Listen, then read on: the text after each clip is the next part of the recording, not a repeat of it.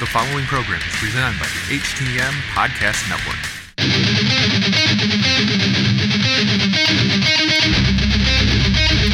This is your United States of America. Speak your mind. Cross the line now, say the truth. No.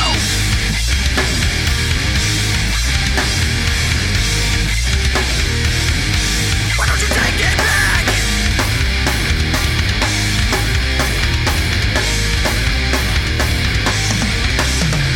It is Thursday, April 2nd, 2020, and you are tuned into the series finale of the Hitting the Marks Pro Wrestling Podcast, powered by the Roar Network at thegorillaposition.com.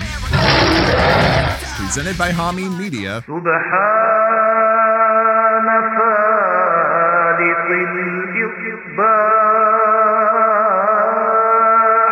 In association with Last Word on ProWrestling.com and now unleashed at NDPW.com. On this week's show, we're talking New Jack, Ethan Page, Dynamite, NXT, and of course, your WrestleMania preview. But before we dive in, it's my obligation to remind you this is a podcast by the fans for the fans, bringing you all the news that is news from across professional wrestling world.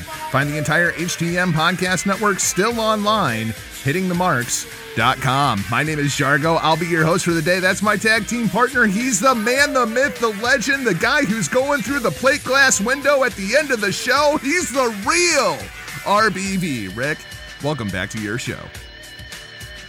Well, one last time, it's me. It's that art of the beat of the V. Rick Vickery, back again. The Hitting the Marks Pro Wrestling Podcast. Years in the making, but all good things, they must come to an end. And as sad as a moment it is, as we look to the future, new chapters beginning, new doors opening.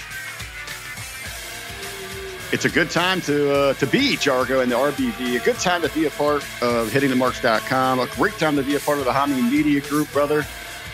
It's going to be one emotional few hours here. It's been a lot of fun, man. It's been a lot of fun. But the way I'm kind of looking at this thing, I feel kind of like we're the Golden Lovers, right? I'll be the Kota Ibushi and you can be the Kenny Omega, right? And we're just going to split off and we're each going to go off and we're going to do our own thing for a little while. And then eventually, like tag team partners often do, we'll get back together and we'll do some shit here and there. And then we'll go off and we'll do our own thing again. We're just kind of spreading the seed of the Hitting the Marks Pro Wrestling Podcast. You know, it's just people are going to get twice the content now. Well, you threw me. You threw me for a swerve there, giving me the Marty comparison. Because I think I did it wrong. That you're supposed to go through the glass first, and then you end up being the drunkest guy at a Battle on the Border show. Oh, that's fantastic. I've done it the other way around. That's fantastic. Tremendous. Yes, this is going to be a hell of a ride. Thank you for listening, ladies and gentlemen. Huckleberry, we got to start off. This has kind of been the talk of the pro wrestling world, which is crazy because here we are. It's WrestleMania week. We should be reviewing like 15 different shows on this week's show, but instead we're going back in time once again, getting in the Wayback Machine, and we're talking about New Jack. New Jack showing us the even darker side of the ring. You know, I have seen every episode of this series, and most of the time, like, there is some kind of a very, very dark story afoot, whether it be the Montreal screw job, or whether it be Moolah, whether it be Chris Benoit. This is the first time that I think it was just like, man, this motherfucker is crazy. New Jack taking center stage in the world of professional wrestling. I guess first off, Huckleberry, let's go back in time.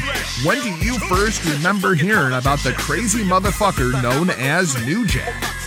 Well, I know for most, and you know, this might have been, you know, brought the light to how he broke into the business, because so many just remember all of the crazy antics in the over-the-top persona and the act inside of itself from ECW. But back in the day, I don't know if it was because where, you know, geographically I was positioned, but as I've said many a times, I was fortunate enough where my love for professional wrestling grew. I had uncles who were tape traders.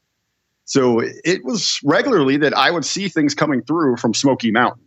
And it is there where I first got a taste of New Jack and Mustafa, the Gangstas, and the act that they had going on.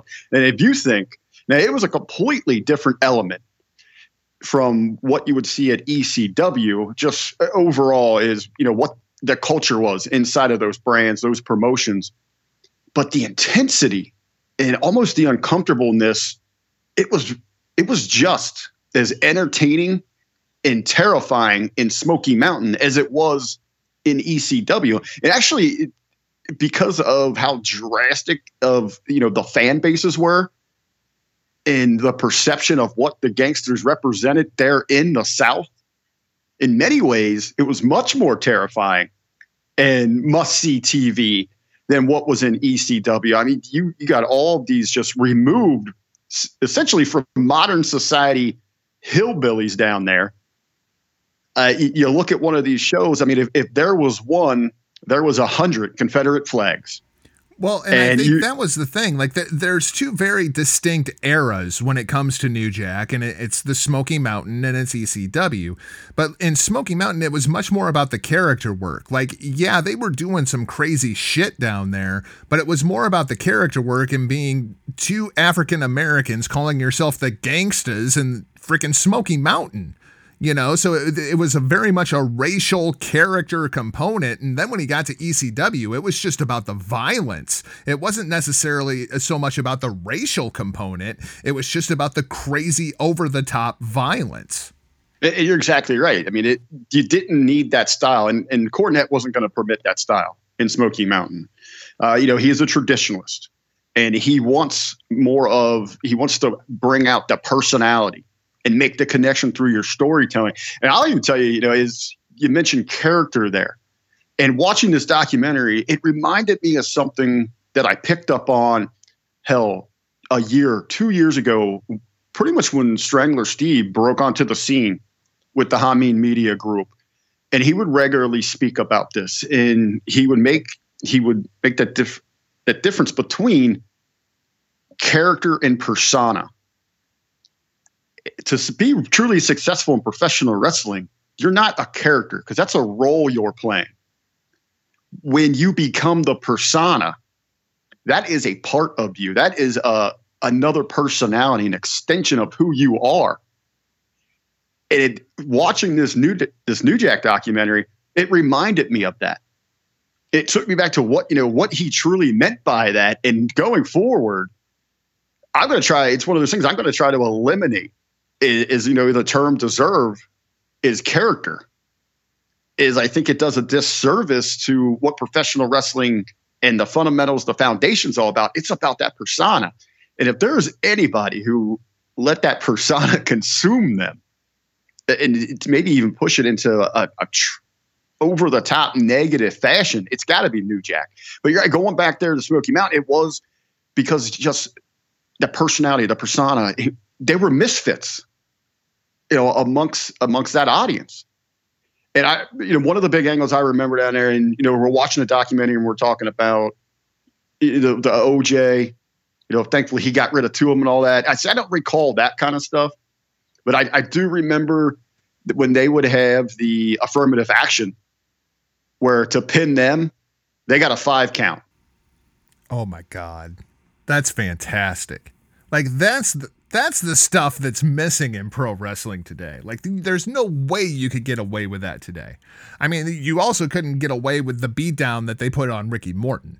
I mean, like, there's just no way that in a modern context you could do that. Hell, you couldn't put two African-American gentlemen together and call them the Gangstas. You'd have to call them something stupid like the Street Profits. Yeah, I mean, you need that empowerment, and WWE gets knocked for this so much, in any kind of, WWE is just so racist. You get the stereotypical minority gimmicks. I mean, you're playing to in your stereotypes. That's fine. I mean, just as often you see that kind of applied to, of anyone of any race. Well, I think the big rip that I have on WWE is they always put them together. Like, look, the New Day is 3 black guys, and then you got the Street Profits that are 2 black guys, and we got to put the Lucha House Party. We got to put all the Mexicans together, and all the Samoans. We got to put them together. And, you know, like, to me, the teams that really work are when you get into that diversity. Like, when you look at the NWO, one of the things that people liked about them was it was such a diverse group. I mean, hell, look at the APA. Everybody loved the APA because it wasn't playing into any kind of a racial stereotype. Like, why don't they ever mix it up a little bit? Well, I think you have to have, and it's about dynamics. I mean, professional wrestling is at its best when it mimics society. And it is one of those issues. I mean, go out into the public, go to neighborhoods. Who's hanging with who? That's true. You know, when you go to a local bar, it's not like you've got 4 different tables with 4 different individuals of different races and creeds and all that. I mean, you're going to have your clique of white guys doing something. You'll have your group of black guys. You'll have you know, the Hispanic guys coming in. I mean, that's how society works inside of itself. Now, it's not a stone cold truth. I mean, you do have people that will mingle at certain times here. But again, and you want things that look familiar, that look like, you know, they are a cohesive unit. So when you talk about a team like the APA, it wasn't just because, it's a black guy and a white guy, how advanced and progressive. No, but this was 2 guys that legitimately were, you know, they played football. They were throwbacks in professional wrestling. You bought into, you could see those guys after a show going to the local dive bar, smoking a cigar and probably getting in a poker game, and maybe a fight breaks out with those 2. I mean, it's about how you structure it and how you present the thing. I think this goes far beyond any racial issues, and ultimately, this is a business. You're looking to make that money, and again, people, and I will give in, you know, to it. It was long overdue when Kofi was able to grab the WWE Championship, and that was such an incredible moment. You saw how that touched so many individuals. And there was there was times where, you know, you make those arguments. Booker T would have been perfect in that situation. But if you go back to, and there was conversation back in the mid 90s with New Generation, there was serious conversation about Odd Man Johnson because he had that superstar look and he could make that connect. But it ultimately came down to, it was the same reason they wouldn't put the belt on Scott Hall, because he couldn't be trusted in that situation. You got to be able to depend on that main eventer to carry you at that point, and he wasn't quite there. And I think that proved great. But you get into the 80s, I mean, who was there? I mean, there was people of all races that weren't going to get that nod over Hogan, over Macho Man, over a Warrior. And when you talk about who you're pushing to the top like that, look at the audience, look at the connect. Yeah, because there's a lot of white guys that were never WWE champion that in a modern era absolutely would have been. Right. And, you know, in WWF, WWE, whatever, the McMahon family, they've always been very big, you know, knowing that the Northeast, even through the expansion, and they didn't really see that real global boom, that true expansion where they took over, you know, until it really heated up between them and WCW. I mean, they still were dominant, you know, Northeast base, and their champions were always very ethnic. You know, you had Bruno to go with that a large Italian base. You had Morales, who would get runs there. And if you fit that mold, if you fit the demographic coming in that was selling out those gates, that's who was going to get those pushes. And I know it's some people, it's easy to sit there and I'll probably get some heat here. It's like, oh, Rick, you're a conservative, you know, middle-aged, middle-class white guy. This is what we're expecting from you here. But no, that's a harsh reality of it. It's still that way in Japan. I mean, we saw that with Kenny Omega. As great as Kenny Omega was in New Japan Pro Wrestling, Kenny Omega had a ceiling. He was never going to be the guy for New Japan Pro Wrestling. And we saw that, I mean, immediately. It was an incredible moment because they were to get people to rally around him. But hell, it was what? As soon as he won it. 2-3 months tops, where it was like, okay, that was fun. Now give it back to our guy. Yep. This is our promotion that says Japan on the marquee. We want one of our guys to carry this title. But I do think now, I think it's incredible. You we have ties in here with the PW hustle, so we get to see that perspective a little bit. But even outside of that, as we grow and we reach into other wrestling circles and see these different bubbles within inside this bubble, I think you really do see quite a bit of diversity, being attracted to professional wrestling, where that wasn't the case for so long. I guess the question is, clearly they're not going to go that direction with Bobby Lashley. Is there a young African-American man on the roster right now that you could see in that kind of position? I mean, really, Big E, is that the one? The trick to this is going to be, because immediately when you ask me, who can we give, and this goes back to almost removing color from it. To me, the first, that we're checking off as we're going down the list here, is someone that's really going to captivate a wider audience. Somebody's going to be that truly that megastar, that larger than life personality. And you almost, you run into a roadblock, take race, sex, whatever out of it. Has WWF done anything to set any of these performers, any of their talents up for that kind of success? No. I would probably say the closest thing you're going to get to this, and it's very frustrating because there's so many gifted individuals, just over the top, incredible personas with so much potential, top to bottom throughout this company. You could really give the ball to and let them run with it. You just hope that the management, the creative, can get behind it. But as you say, man, a Big E, I think he would just need a serious change in direction, but he could move there. I mean, I think you could really set it off and rally not just the African-American community. And I said this going back last year with Kofi Mania. To me, this isn't and I don't want to take away the moment and what that meant for that culture. But in a bigger picture, it was something for everybody. I mean, what Kofi represented was someone that has been with that company for damn near a decade and been passed over at every opportunity, that had that glass ceiling that he couldn't break through. And pretty much just by circumstance, damn luck, that out of necessity, they're giving him an opportunity and he seized the moment. He took the ball and ran with it, and he showed you what perseverance, what dedication, what desire and drive can do for anyone in any industry. I mean, it was a true heroic story, that the ultimate underdog, a hero in the making for anyone. And I think, outside of, and WWE didn't play to any of that. They made hardly a mention of, that, hey, this was the first African-American to win the WWE championship. And they played a little bit to, he's been here, he's been working hard. But again, they don't go to the lengths to make that strong connection. So that's what really worries me. But I think, could you imagine a long-term program with a heel Big E and a babyface Keith Lee? Well, and that was the other thing I wanted to bring up, was Keith Lee. Because here is the problem that I see with Big E. Big E at this point is so defined as this goofball inside of the New Day that in order to get Big E to that main event position, you're going to have at least like a 6-month blood feud between Big E and Kofi Kingston when Big E turns on Kofi. Like, Big E has to go incredibly dark.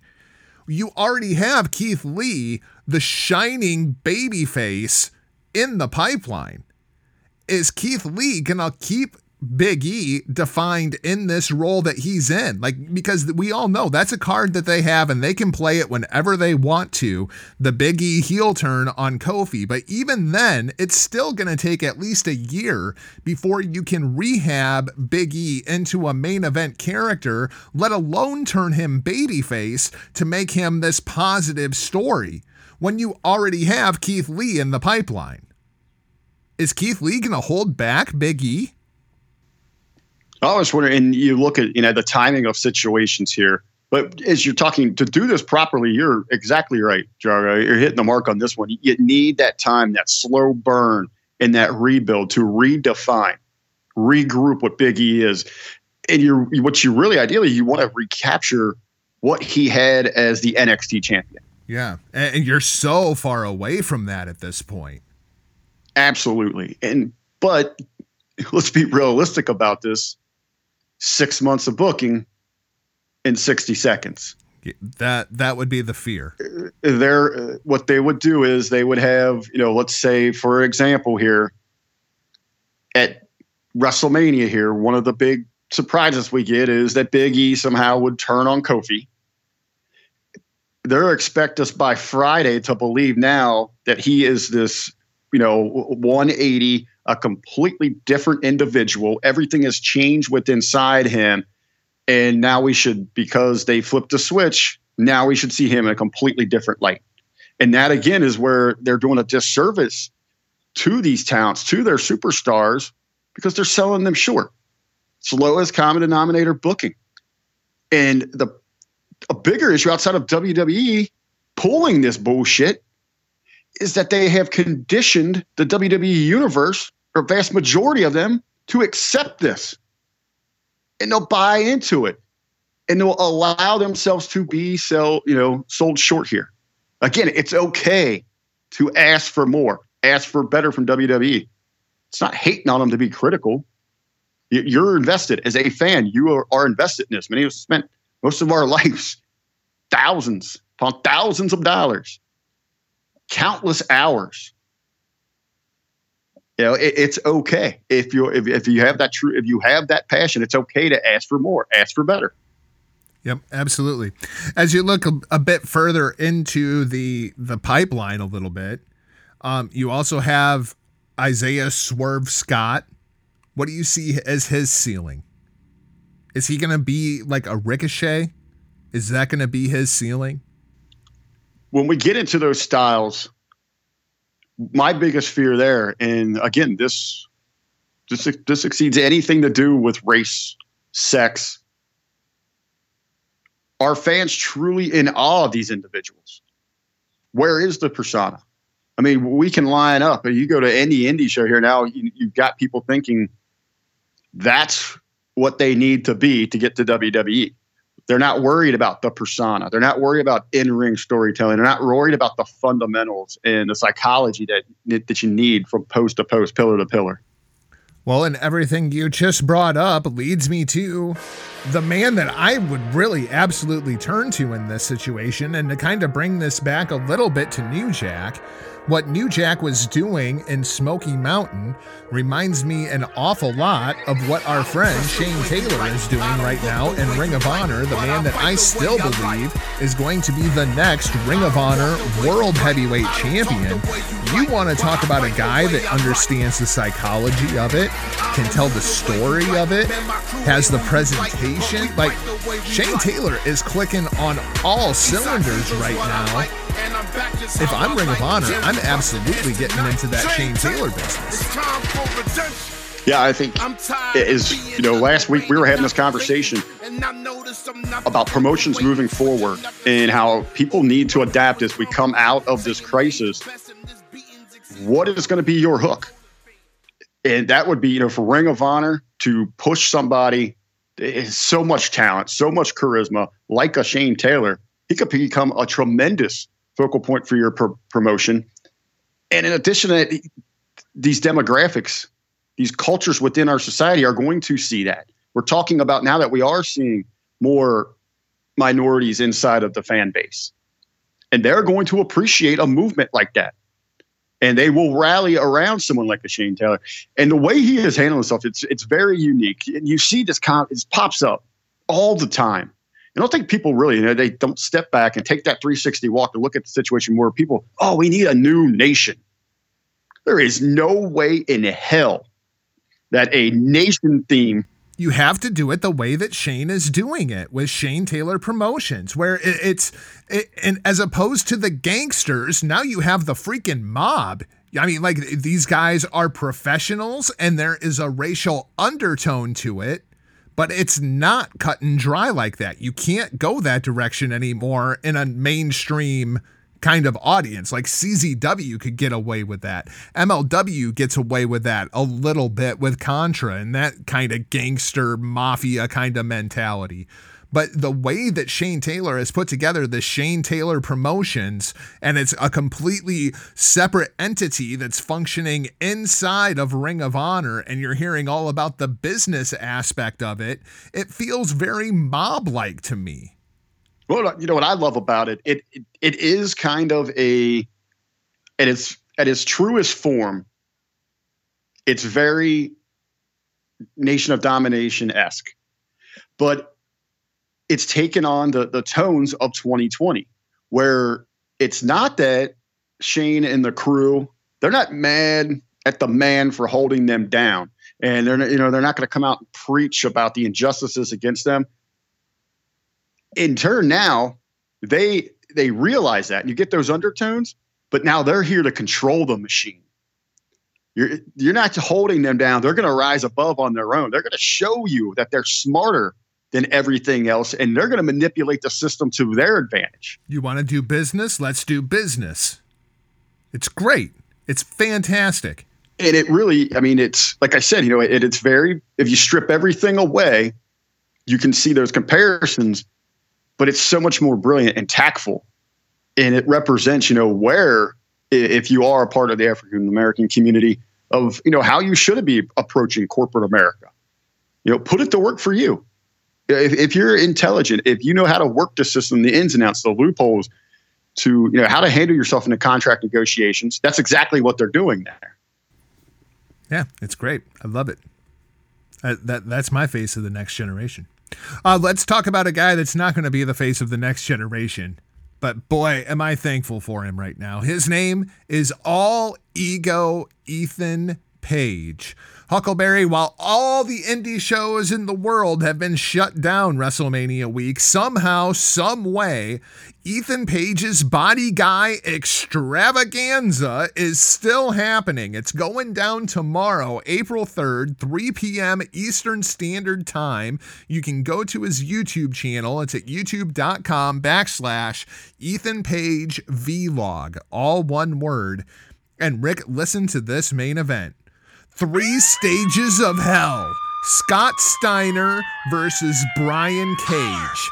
Hell fucking yes, I want to watch that, especially for free on YouTube on a Friday afternoon while I'm quarantined at home. If you're going to put Big Papa Pump on my TV, I'm going to fucking watch it.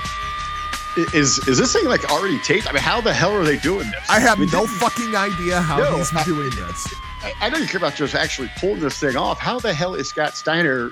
I have no stepping idea. Into not even into a wrestling ring, but to compete, but in a 3 stages of hell against Cage. Isn't he hurt too? I thought so. Is this the magic of cinema? Did they like film this thing like 2 years ago or something like that? And it somehow Page has been sitting on this thing? I don't know, but I'm really looking forward to it. We also have the Rascals taking on Space Monkey, Danhausen, and Warhorse. Danhausen, I know who he is, thanks to Ring of Honor. We have Chris Masters doing the Master Lock Challenge, which I don't think I've seen in 20 years, so that should be entertaining. We have the Body Part Scramble, which I don't know what the fuck that is, but it's featuring Dan the Dad and Joey Ryan and several others. Did you see the picture of Joey Ryan in the parking lot with the sign that said, "Touch my dick"? I did see that. I saw it a couple of days ago, and then I think when I was researching this show that we're recording, I think it popped back up too, and you see what's going on there. So hold on a minute here.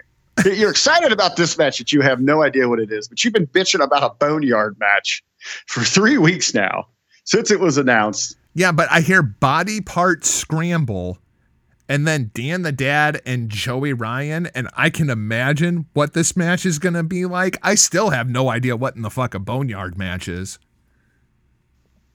I could see Joey Ryan in both of those matches. It's true. a boneyard and a body part. That's true. Jody Fleisch takes on Anthony Henry. Josh Alexander versus Eric Stevens versus Jake Something and Chris Dickinson. I'm interested in that matchup. Intergender match, Jordan Grace versus John Silver. And this whole thing is going to be announced by Chris Van Vliet, your special guest ring announcer. Rick, I'm really looking forward to this just because it's an indie show and I have no idea what in the hell to expect. Like, it almost feels like a WrestleMania week show. I think this is really one of the, and to get back into kind of the groove here, one of the things is, the regular conversation people are having is, well, how are they going to do this WrestleMania? There's no audience. It doesn't, for us, the fans, those at home, it doesn't have that excitement. One of the biggest thrills and attractions missing from this weekend is all of the indie shows that we see running. I mean, right, we should be getting ready as we're sitting here recording on a Thursday afternoon. We should be, we should have Jamie Greer on from Last Word on Pro Wrestling. I know he was excited all month to come on and break down all of these shows with us. And they'd probably already be kicking off here at 4:45. We'd probably have our first show underway. We'd be getting ready to settle in for 5 days of 60 plus hours of professional wrestling. And some of it just the weirdest shit that you've ever seen in your life. Like Joey Janela's spring break shows and, the Orange Cassidy show and like the Body Guy extravaganza, DDT. Like there's all kinds of crazy shit that happens WrestleMania week. Then you have the ladies that come over, they absolutely stole the week last year, making so many headlines on the indie shows. You got Bloodsport that we're missing out on. So really inside of this with Ethan Page is presenting, it's all eyes on him, and he's going to have to kind of represent a little bit of all of that. And if the word's out there, I think people, just for the curiosity of what's going to happen here, they're going to be tuning into it. Unfortunately, some sad news to report. While Ethan Page's body extravaganza is going to happen, Stardom is not. Stardom has canceled their show on April 11th in Yokohama, and April 25th, they were actually going to run an afternoon show and an evening show in Osaka. Both of those events have been canceled. Rick, it seems as though Japan is up for round 2 right now of the coronavirus. Yeah, this really, outside of professional wrestling, but this is what really turned me on to it, is to see the cancellation here and immediately, I'm thinking, okay, what is this? Does this have something to do with the crisis that the world is facing with the pandemic? Or maybe is it that just the society is having a little bit of a slow time transitioning back into the normalcy of their day-to-day lives? But we've seen this at the last shows, at the Cinderella tournament. Very minimal size crowds. Mm-hmm. We put over. Would have been a packed Korakuen Hall for that show. Right. And we put over, they did a tremendous job what's inside of their production of really disguising that. But, when you look for it, those things that, our eyes are tuned to go for, you could notice it, but they did a tremendous job in their production and in-ring. I'm not trying to take away anything that they've done. But I thought maybe that was an issue. Maybe it's just, the ticket sales are so down that the people just aren't returning in those groves of that they were used to. But it does seem like that maybe a little premature. So it's something that as a nation in the West, that our society needs to look at and say, okay, what did they do wrong? How can we better improve on that? Because now you're starting to see where, Italy, who was just seriously impacted with everything Corona, that now it seems that they might be on the backside of this thing. Yeah, as well. It's going to be something to follow. And of course, Stardom, owned by Bushiroad, the same company that owns New Japan Pro Wrestling, and New Japan just keeps canceling shows left and right too. At this point, I've basically come to the realization, unfortunately, I don't think Best of Super Juniors is going to happen. And now I'm seriously starting to question if Dominion is going to happen in June. Best of Super Juniors sucks, man. Everything's going to be interesting. And I'm sure, the powers that be, they're working diligently to try to come up, to regroup, to make sure that, especially you, is a tremendous New Japan fan. And all those just, the traditionalists that have been following for decades there, I think they're gonna get a payoff. They're gonna take care of you guys. They're gonna take care of us as the fans. We just got to be patient. And again, open your mind up to the circumstances and let them, play with it here and be excited about what they present. At this point, what I would propose anyway, is if they are going to in fact cancel the Best of Super Juniors, make the Hokkaido tour that's going to happen in July that replaced the G1 Climax this year. Make that Best of Super Juniors. I don't want to go a full year without that tournament because it sets up everything inside of the junior division from now until Wrestle Kingdom. We also have New Japan Cup. I think that's just going to be completely canceled altogether.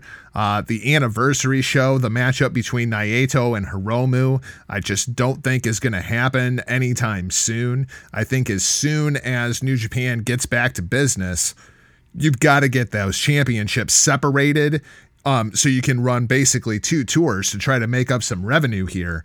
I got into a conversation with the professor, Chabelo Vera Cruz, the other day in the PW Hustle discussion group.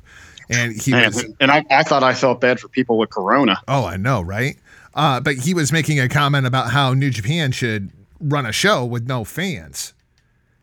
And what people are failing to realize, while here in the United States, we have companies like the WWE that are signing, billion-dollar TV deals. We have companies like AEW that are signing hundreds of millions of dollars in TV deals. That's not the case with New Japan Pro Wrestling. That company relies off of the gates. Like, it is still old school mentality. You have to draw fans, and that's how the company stays afloat. Running empty arena shows for New Japan is completely counterproductive. I mean, even New Japan World, it's just not a sustainable source of revenue for the Japanese market. I mean, even internationally, they only have like 120,000 subscribers to the network. Well, again, this goes back to their culture, correct? Yeah. I mean, there isn't the emphasis on streaming or even at home viewing. There's so much that tremendous importance on getting your ticket and getting your ass in that seat. Where here in the States, we're conditioned. I mean, it's a 180. And that's why you see the decline in gates where you can make viable arguments to do away with live events, to do away with the house shows or a drastic cutback. If you take that approach over in the Far East with any of those promotions, you might as well just put a lock on the door because you're shutting them down. Yeah, like even that Stardom show that we watched for the Cinderella tournament, which is one of their big events of the year, I can't believe that they made any money off of that show. Like, best case scenario, it was probably a wash.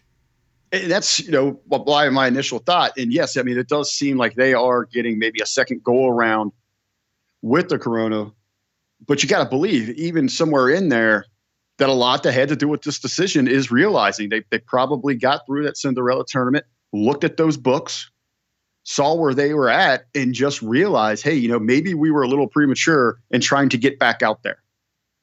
Let's take a step back. Let's reassess this thing.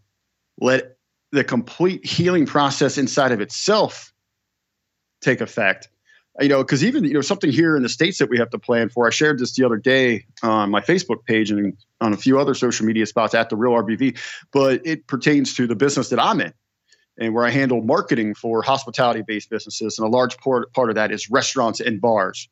And one of the biggest hurdles that they're going to have to face as they come back is how, the trends and now the stigmas that are going to be in place through society. And that's going to involve the continuance of this social distancing, which is going to drastically cut on capacity size. Yeah. Inside of an establishment. You bet. So, and it was actually John Taffer from Bar Rescue who brought this to light and really broke down some of these numbers. When you look at places that, if your turnover in an hour, for just an example here, is 100 plates. Now with social distancing, you don't have table and bar stool, chair, whatever on top of one another. It's going to be 40 plates. Well, he said he said to on the safe side of it, which is still a huge swing, is you go from 100 down to 60 plates. And I mean, that is a huge low blow. And then when you take in, and it's state to state where they're doing these relief programs for different restaurants, bars, and all that. But some of the more progressive ones you're looking at, they have a loan program. And I think they're trying to get this thing nationally as well. But they will go back. You have to provide this information for them, and they will cut you a check, a loan, whatever it might be, for 8 weeks of payroll. Now, that sounds great, right? I mean, we can take care of our employees, these people that are out here struggling. We've seen this across social media, people from servers to cooks to, whatever it might be, bussers. How are they going to pay their bills? I mean, their livelihood's been cut off. That can really help them out. You have to make sure that you apply that only to payroll unless you owe that money back. That's fine. Give it there. But for the restaurateur, the owner, I mean, you've got other things. You've got equipment. You've got inventory. You've got lease fees. You got, just your electrical, your water, whatever. You're not going to recoup that. That's gone. You're starting from scratch there. And you owe all those bills still. You're not bringing anything in. Those are serious issues that you have to face. So again, if you are a startup, you pull back here and say, shit, maybe we weren't ready for this thing. Yeah. And now we are hearing that the WWE could be taking a break post WrestleMania. My understanding is the two shows after WrestleMania, Raw and SmackDown, are already in the can. But after that, we may not have original content going forward coming out of this thing. It may be replays of stuff or like special narrations, kind of like the Snowstorm episode from a couple of years ago.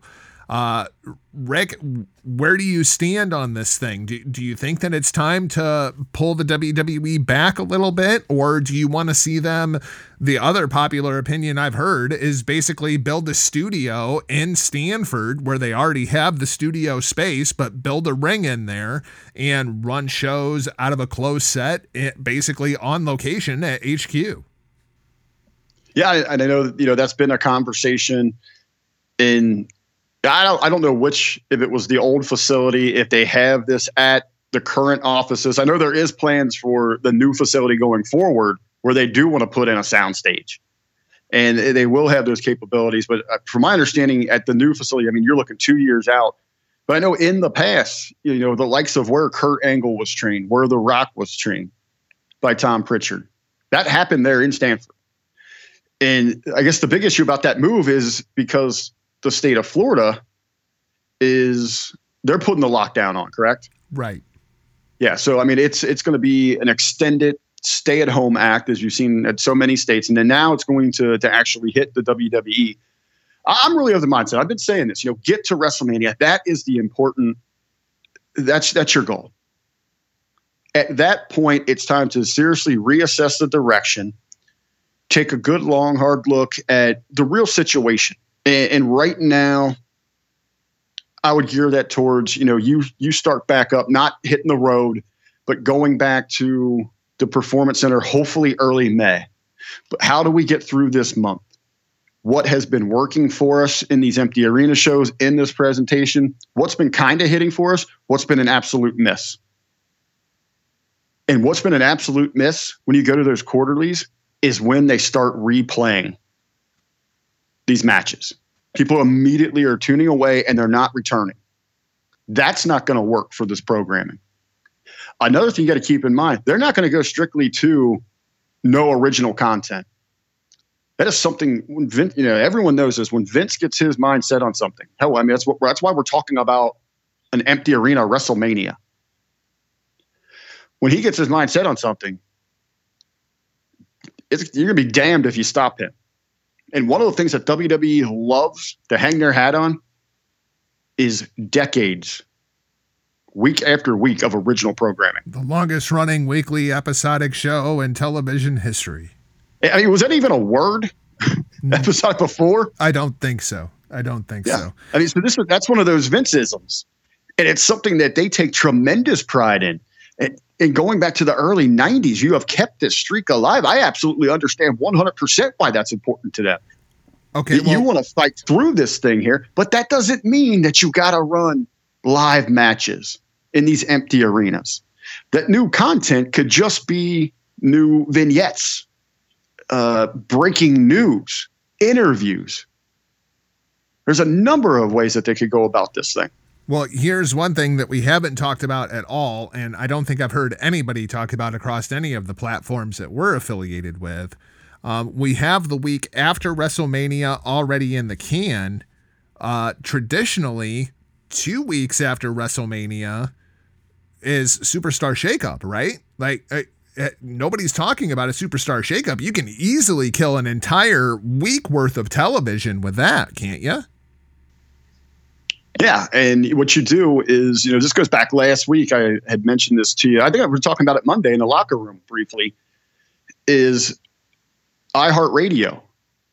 They had put a presentation on with Fox where they were going into, these superstar musicians' homes. This thing was hosted by Elton John, and they're kicking around. They're going to Alicia Keys. Hell, most of them I didn't even recognize who they were because I'm just old now. But the way it was presented and how they put the packages together, and it essentially what it was you're going into their home studios. They didn't have any on-site crews there. You didn't have a producer or anything there. They were shooting it with their webcams or whatever they have available, and that's going to the master control, the director. They're shooting it to individuals like you and MSG, and you guys are putting this together remotely.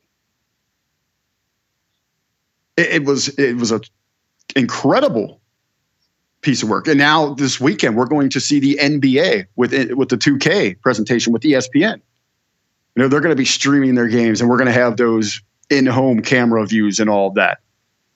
WWE needs to employ some of those strategies here. They really need to get outside of the box here in this next month and put out some compelling original innovative content, and then to fill in those gaps, highlight some of these documentaries or put together mini documentaries on some of your superstars that we really want to focus on here.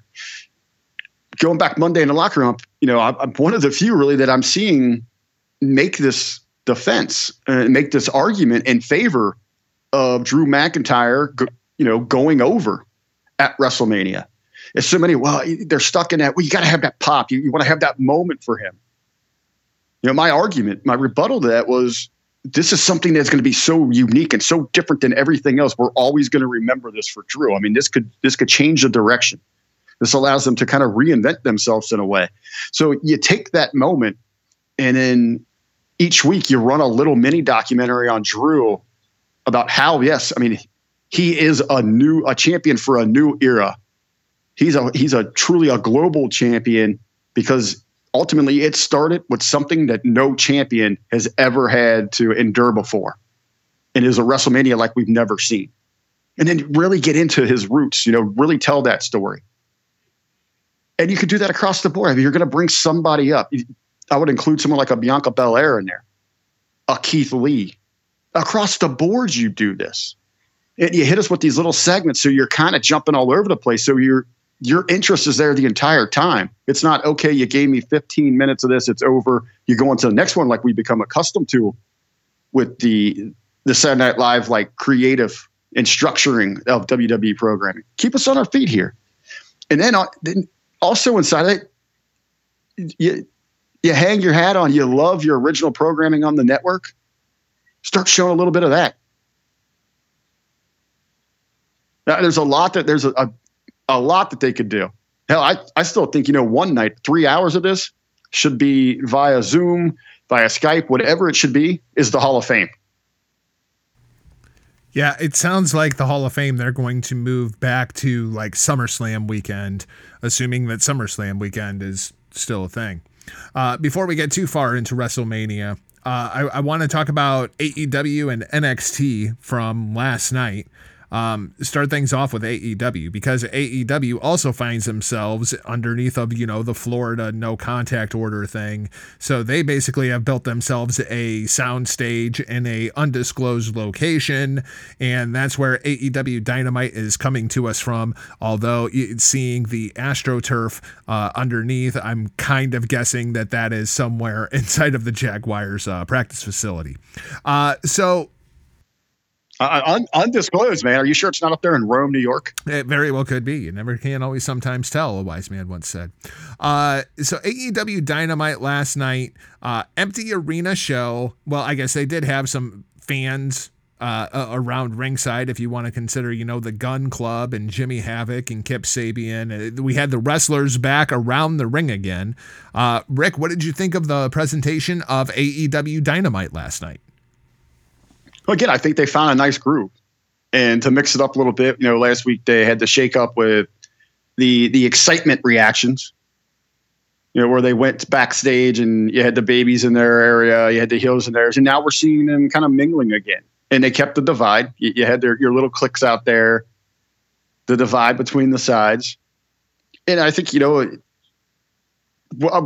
think we should be expecting every week for them to go out there and reinvent themselves and how they're presenting this. They found a groove, and again, they continue to blow away anything else that we've seen.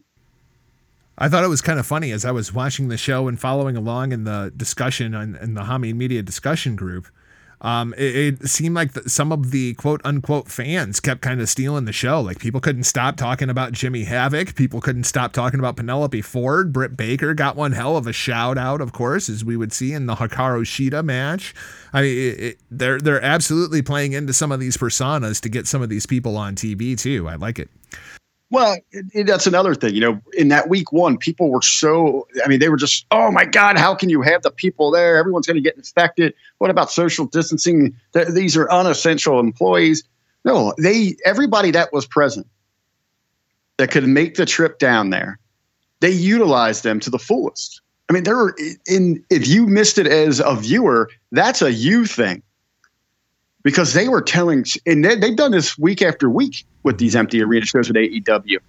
They are making the most of it across the board. They're telling stories with damn near everybody that's involved here. Now, I do think in certain ways, and maybe this falls on Cody the last couple of weeks, that he is getting a bit more distracted in everything else that's going on rather than the stories, not necessarily the in-ring action, but the stories that are being told in the ring.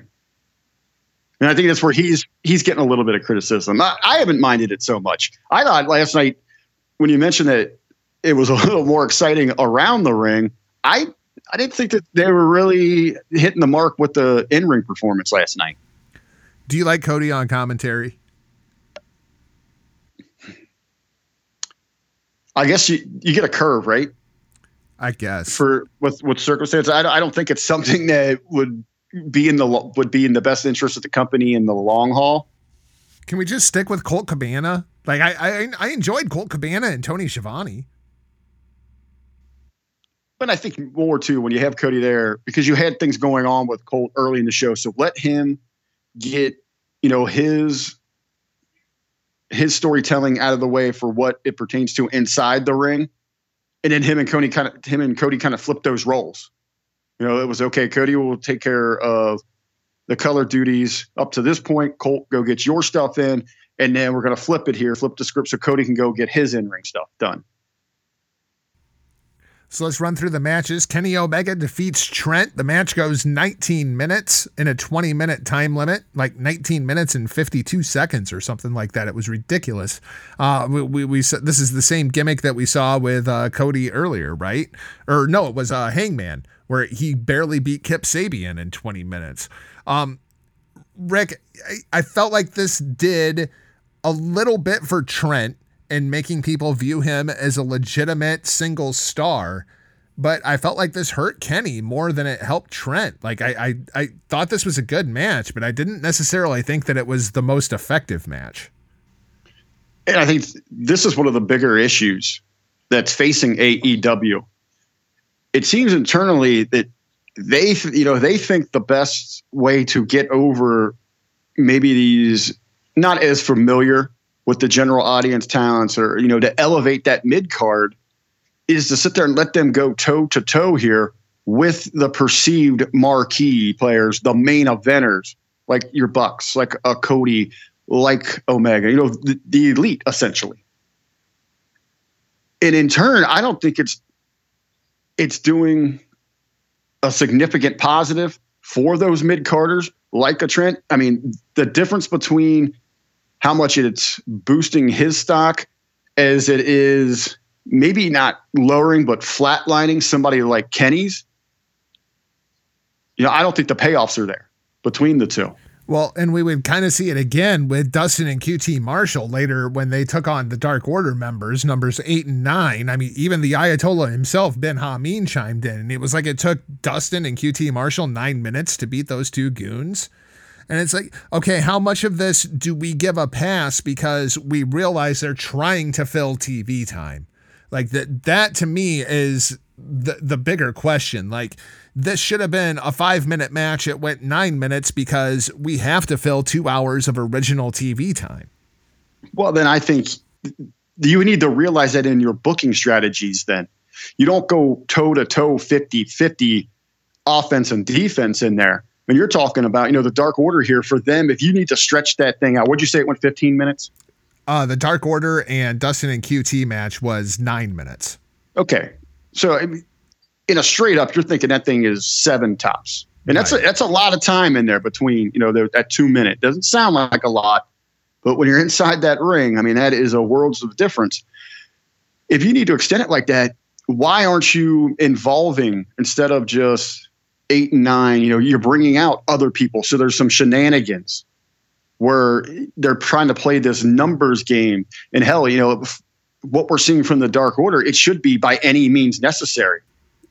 But I mean, I felt that way about every match on this show. Kenny and Trent goes 19 minutes. Like, it would have been a whole lot better if it would have been 12. Hikaru Shida defeats Anna Jay in 5 minutes. It would have been a whole lot better if it was 2 minutes.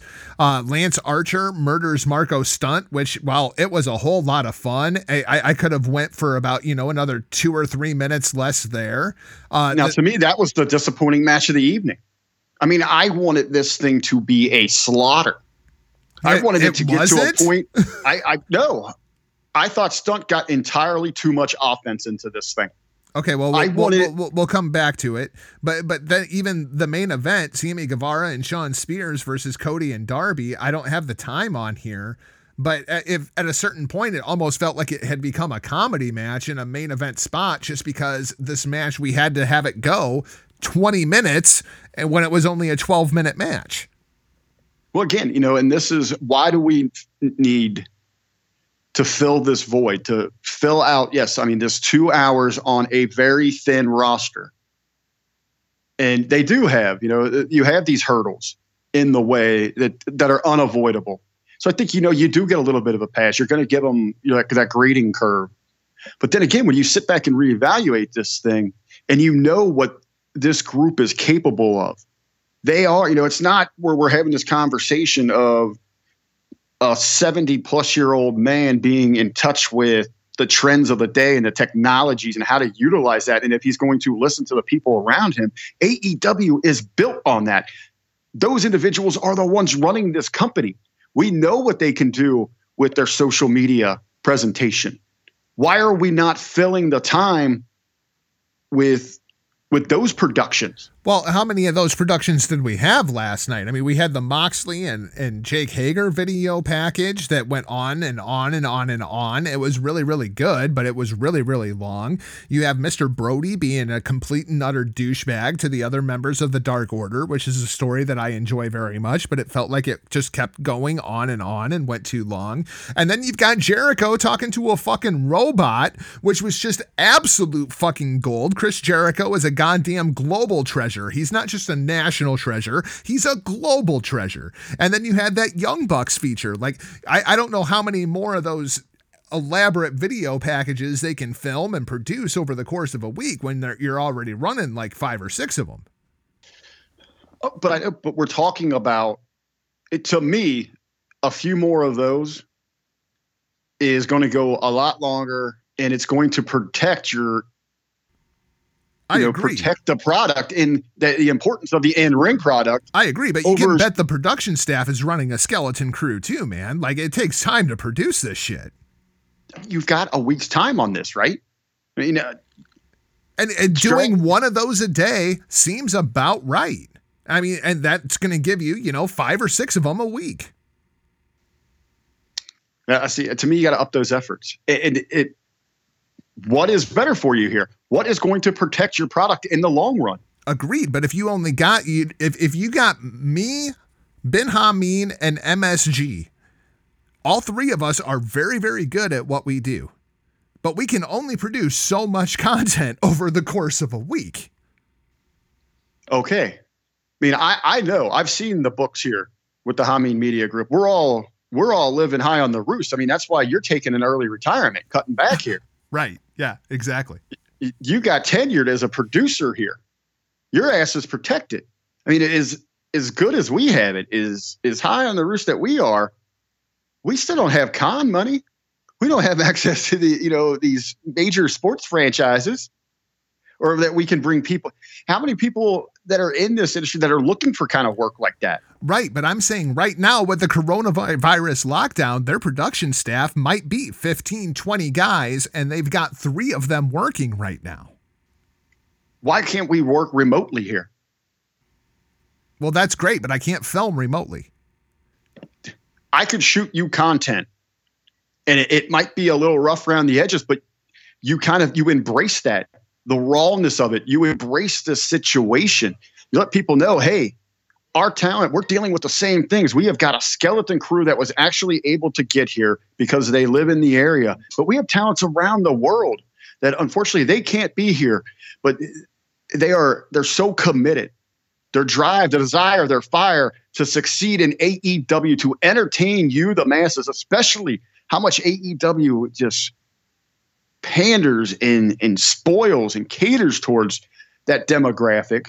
That's fine. I think you get that's where you ask for that pass. Well, here's the thing. All right. And this is a shout out to all of my friends who work in any kind of production that is out there and producing content right now. There is a lot of us that are working the same amount of hours to do the same job, but it's taking us twice as long to do it because everything is being done remotely. And while that sounds great on paper, the amount of workflow suddenly has doubled for the people that are actually producing the content. Because let's say that we do it that way. Like, let's say that we get you and Ray Phoenix and Pentagon, and you guys go and you shoot something and then you send it over to me and I take a look at it and I'm like, I need this, and this reshot. So then I have to send it back over to you, which also takes time. And then you've got to go and you've got to reshoot it and you got to send it back. It's so much faster if I could just shoot the fucking thing knowing exactly what it is that I need. You're doubling everybody's workflow with about half of the people that do it to produce the same exact product. So shout out to all of you content creators out there, because I understand. Believe me, I understand. Well, first of all, you wouldn't have that issue with me because you're going to ask the people over at Rev Pro. They already freaking hate me because I'm such an asshole and stickler about how we shoot shit. Yeah, it's a bitch, man. But again, ultimately, I understand where you're coming here from, Jarko. I'm not trying to sell anyone short. Very appreciative of the efforts that everyone's putting forth here. But I just think, in these times, it calls for that extra effort there. And if it means, and the argument is you're already getting the extra effort. Otherwise, the show would not be airing. No, I like with AEW here. I don't think it's fair to compare what the hell we're doing with what they're doing here. Oh, so no, I'm talking about AEW. My production here hasn't changed. Okay, but what did we just cut off? Is we're talking about those match times. We cut off maybe 7 minutes. So if you could produce one more vignette, and hell, in this point, just run an extra commercial block. Man, it sure felt like they did last night. Both shows felt like they ran a shit ton of commercials. Yeah, and that has been noticeable, that they are employing those strategies to save themselves a bit. But the commercials are cheaper, so you got to double them up to create the same amount of revenue. I mean, that's really what's going on here. The TV stations are really freaking hurting. But let's kind of run through AEW here quick. Omega defeats Trent. Good match. Went too long. Hikaru Shida defeats Anna Jay, 5 minutes. But really, the bigger thing here was Hikaru Shida and Britt Baker kind of getting into it on the outside.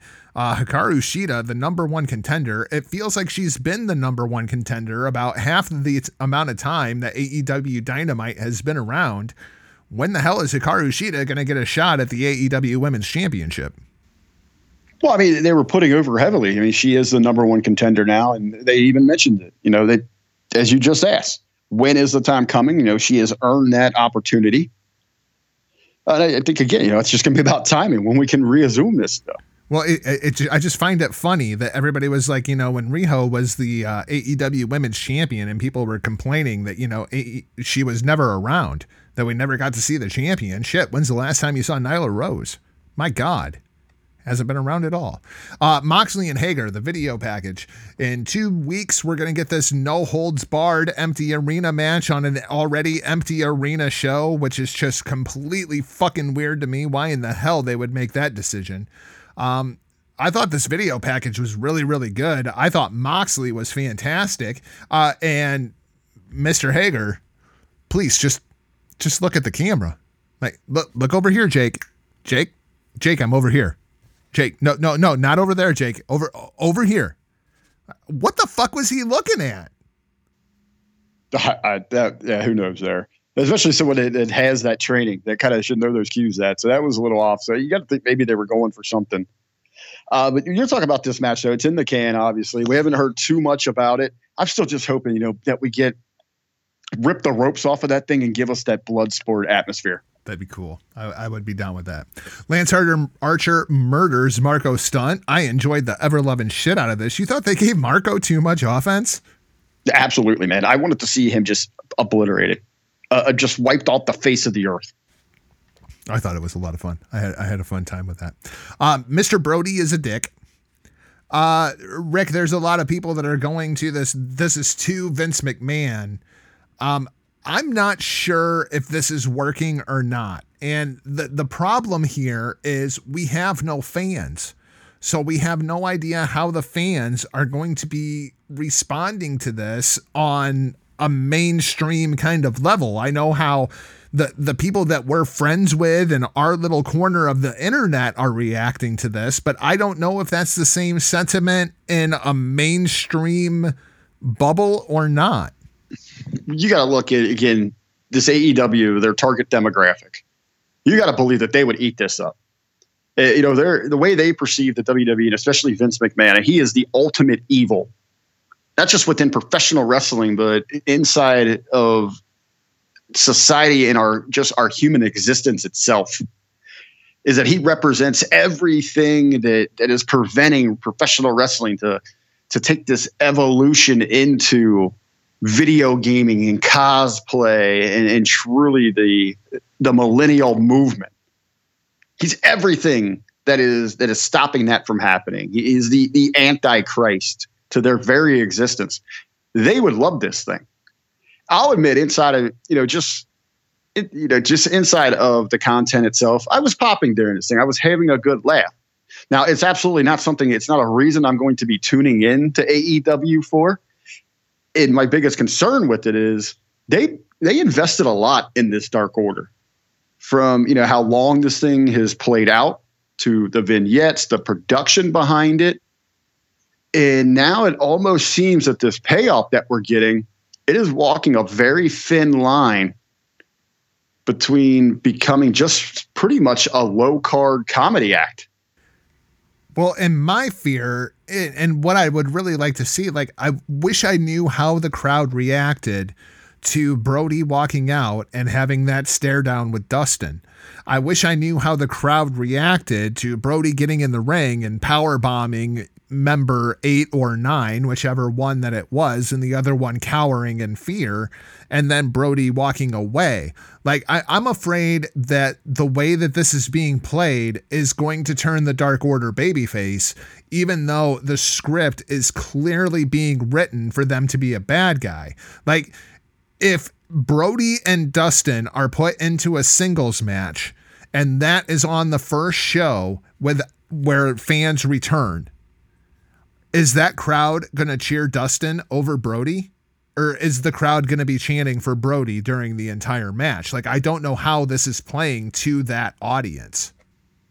To add worries to your worries, that reaction from the audience, will that be driven from enjoyment of the Dark Order and the Brody Lee character, or will that cheer come from the comedy aspect? Right. Will it be because they are actually laughing at professional wrestling? And it's so hard to tell how this is playing without the fans' live reaction. I felt like this segment, more than anything else on the show, was really missing that fan reaction to really read, how is this playing? Is this effective? Like, whether I'm enjoying it or not, is it effective? Absolutely. And even inside of one's enjoyment of it, what sort of enjoyment is that? You know, as I just said, watching it in the moment, I'll laugh, I'll get a little chuckle out of it, but it's doing nothing to get me invested in the Dark Order or the product itself. And again, you know, when you bring that audience into this bigger scope, you don't want the reaction to be that they're cheering along because they're mocking a situation. Where comedies, I've always said this, and we've gone back and forth on this. It has a place inside of professional wrestling, but it has to be done right. You don't want it where the payoff through the execution is that people are making fun of the genre, of the sport. Well, and when you see that now with the modern audience. You know, when you see ESPN or an FS1 picking up a Joey Ryan, they're not glorifying or presenting professional wrestling where people that are viewing that want to say, "Oh man, you know, wrestling's got something. Maybe I should check it out again." And they're not reigniting that passion in individuals. They're getting a laugh, and people are saying, "Look at how stupid that is. This is ridiculous." And then they move on with it, and they're not giving it a second thought. That's why the dick spot and what Joey Janela brings to the table, they're not good for professional wrestling whatsoever. Well, and inevitably, this is what turned Broken Matt Hardy into a babyface, because people they enjoyed the act, so they cheered Broken Matt Hardy, who was clearly a heel at the beginning of this thing, and the audience turned him babyface, and he was smart enough to go with it. That was the thing. I feel like this entire Dark Order thing, it stands the potential of what happened at the end of the Bullet Club, to where the Bullet Club were clearly supposed to be the heels, like inside of Ring of Honor, but everybody loved them and people were cheering the act, and the baby faces never stood a chance. It was the same thing that happened in WCW with the NWO. You know, are you here to see WCW, or are you here to see the NWO? People were cheering the heels, which just puts the baby faces in an awful position. I'm afraid that Brody is going to turn the Dark Order babyface. Well, and I think that actually they're apples and oranges, because people cheering, even, you know, with Hardy, when we first got the taste of the Broken brilliance, it was because it was something so different and unique, and the audience was so hungry to break the norm, to break through, to see professional wrestling presented in a different spotlight. And then when you talk about the Bullet Club, the NWO, it's because those individuals were cool. Steve Austin, you know, is probably the shining example of this. In DX, it was because they were cool. They were cutting edge. You wanted to cheer along with them in a positive fashion. The problem inside of what we're seeing here from the Dark Order is they're going to generate a response, and you're going to hear the cheers and the laughter and the roar of the crowd, but it's not going to be for any of those reasons. it's going to be because they're mocking professional wrestling. They're going to see it as a joke. I mean, the Dark Order isn't the level of an NWO, a DX, a Stone Cold, a Bullet Club. It's the fucking Huckster and the Nacho Man. Right. Yeah. That's the biggest fear that we should have here. I mean, what's next? Instead of 8 and 9, he's going to start running them out there as mail carriers and garbage men and hockey players. Are we going to have one of, the internal struggle be when Brody's son shows up and it's Hornswoggle? Oh God. Don't put that into the universe, man. When we write this character, when we write this character off, is it going to be in an exploding limousine? Oh God. Scene, and then the next week we get Brody Lee repackaged like nothing happened. It's awful. I mean, where are they going to draw the line on this thing? Right. And then there's Jericho. Jericho is a goddamn treasure. My God. Him cutting that promo on fucking Vanguard 1 last night was the most entertaining thing that I have seen this week. And I don't just mean in the world of professional wrestling. I mean, that was the most entertaining thing that I have seen this week. I was laughing my goddamn ass off. That was fucking hilarious. And only Chris Jericho could pull that off. Yeah, again, Jericho, absolutely brilliant. So masterful at his craft. I think the best part about this, though, and maybe it's just because of going back to the Monday locker room and the back and forth you and I had about the Drew McIntyre vignette. When he got out of that hot tub and had a pair of jeans on. Okay, but all right. That's what I know. No, just because of the conversation you and I had. Right. But I can justify this one. All right. It's Chris Jericho. He's clearly been drinking and he's in a hot tub. You mean to tell, I know you have a jacuzzi. You mean to tell me that you have never gotten into the jacuzzi when you were intoxicated with your jeans on? I feel like this is a story that everybody can relate to. Oh, I know. I get it. I've been there 100%. I've never climbed a mountain in my underwear to pick up a boulder, but I would absolutely see myself sipping champagne in a hot tub with my jeans on. You and I have lived completely different lives, my friend. Fucking fantastic. Then we had the Young Bucks feature. What did you make out of this Young Bucks feature with Nick Jackson? Like they're really selling this entire concussion angle, which makes me a little bit uncomfortable inside of the world of professional wrestling. But what do you think they're doing with this entire, you got to kind of question your own mortality angle with the Young Bucks? Yeah, again, I think what really comes into play, it's been sticking out these couple of weeks, is the Caesar. And I think it's going to be one of the Bucks that is going to stab him in the back, and it's going to really trigger this explosion within the Elite. Because really at its core, the synergy is the Bucks. It's not the dynamic, that odd couple vibe between Cody and Kenny, or the seclusion trying to distance himself, the social distancing of the Elite from Hangman Page. I think, at its synergy, its very core is the Bucks. Interesting. Then we had Sammy Guevara and Shawn Spears defeating Cody and Darby. I guess the big talking point was kind of the thing at the end with Darby Allin, where he really went after Cody out of frustration. After Darby does the right thing, he saves his tag team partner, and he ends up getting beat for it. What are they doing with Darby Allin here? Because I feel like Darby is the fastest rising babyface inside of AEW, and I think there is going to be some people with a bit of pushback here on Darby Allin, where they just did not like this action at all out of Darby. Well, I don't think we need to worry about the fan reaction. The conversation we're just having the direction with the Dark Order. Now, this is something that could be a serious issue. And I could see they're coming from a number of directions. They want to show that seriousness, that loner side, that fire that drives Darby. But again, you position him in a spot here against your top baby in the company, a guy who is recognized, who is a true marquee player in AEW and Cody. What you're really going to do is turn people dead set against Cody. Now, maybe that's what you hope for. Eventually, you want to push Cody into that. I look at what happened here, and there's a number of directions. I helped create all this. That was for you, and now you're selling me out for this young kid. Even in that tone, I don't know if I like how that plays out.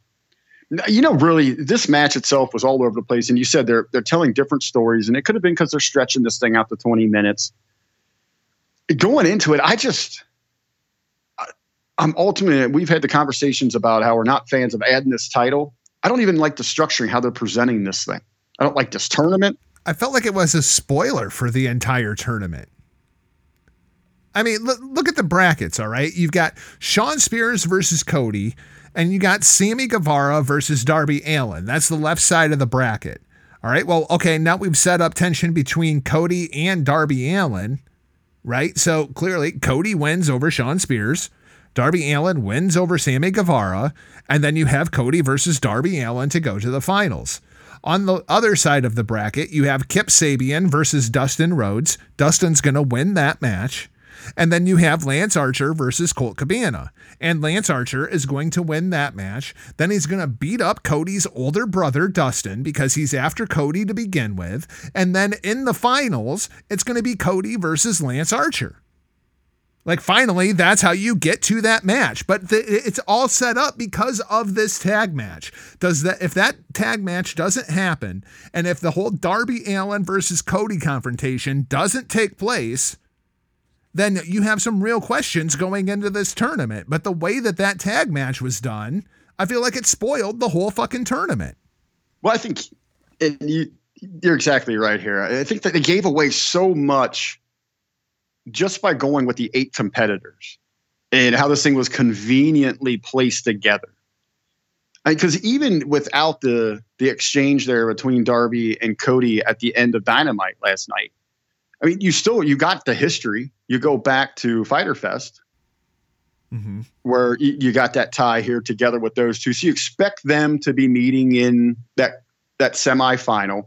But you're exactly right. Over on the other side, Colt and Archer. Colt's going to represent here what Roberts and Archer are here to destroy. Yep. That is that indie darlings that are, again, laughing at this business in perception. They're going to run through them. And then you're right. You're probably going to see a very vicious side, a more vicious side of Archer. Justin's probably going to get some color in this thing. Maybe stretchered out. I mean, it's going to be a classic, Hollywood cinema. The brother goes down. Now Cody, the hero, the younger brother, is going to try to ride into the rescue and right. It's Rocky. I was thinking of No Holds Barred, but yeah, it's Rocky IV. It's Rocky IV when the Russian takes out Apollo, and then Rocky's by his side while Apollo dies, and then Rocky has to step up to fight the fucking Russian. It's Rocky IV. I was thinking No Holds Barred. You got Rip's little brother in the wheelchair, and that Zeus put him there. Yep. So now you got to Rip's got to come in and save the day and take Zeus down, and that's what we're setting up. And it's a great story, but that tag match completely spoiled it. Now, see, to me, and I didn't like the tag match at all. And it seems forced because it's the way the bracket laid out. I think you could have, and again, this has to go with what they've got in the can, who is available, what they've got going forward. Maybe the timing was wrong on this thing. Maybe this would have been something, if they are dead set on introducing this title, I think this would have been something that would have been tremendous to roll out when you get back to the familiarity, the normalcy of the show, when you're welcoming audiences back. Welcome back. We, not only are we the elite, not only are the cons, not only is AEW, but the support that you have shown to the network, TNT, they came to us. They have actually designed this thing, financed it. They want to give it to you, the audience, the TNT championship. Welcome back. We got a 16-person tournament, single elimination. We're going to do this for the next 4-6 weeks. This is for you. This to me, and you could have got down to these final 8, but you would have disguised it a little bit more. Yep. And you would have gotten some extra exposure as well for some people that, have just been kind of relegated to the dark episodes. For another fucking belt that you didn't fucking need to begin with. I know. This is one of those cases, it's driving me absolutely insane. You should just cancel WrestleMania now. But just go ahead and postpone it. Shut up, jackasses. It's in the can. They're financially on the hook for this thing. They're trying to save whatever they can.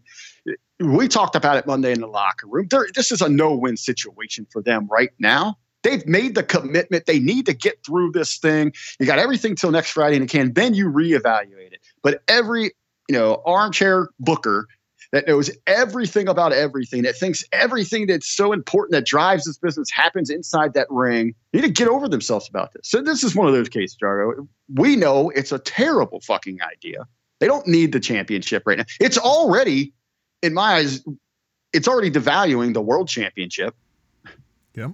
Yeah, no, I completely agree. Especially when your world title match is Jake Hager versus Jon Moxley. Yeah. Like, no disrespect to Moxley, but Jake Hager, while he's undefeated in AEW, that makes him what, 2-0? Like, it does not feel like a main event match. Well, and again, and it's not even anything against Hager here. Proper build, a year, 6 months from now, that could be a hot program. But it's about one of those things, okay? You're rushing this thing. You're not putting it on under the brightest spotlight, on the biggest pedestal that you can. Yep. So if you're going to move forward this thing, give it the proper presentation. Don't use it. Right now it seems like they're using this as a crutch. We need a hook. We need something to keep these people tuning in over this next month. You've already got that curve in the grading. Yep. You're still new. You're still fresh. People are still tuning in for you. Save something, come out with that boom. And that's what this championship could have been. That would have been my argument sitting there. Now, I guess, do they have booking meetings? They don't have bookers. So I don't know how the hell this works. So I don't think they do either. So, I mean, that would have been, my argument. I would, been up in the DMs hitting everybody up here. No, this is what we need to do. Let's think big picture. Let's get the best, pun intended, bang for our buck on this thing. Let's not panic right here.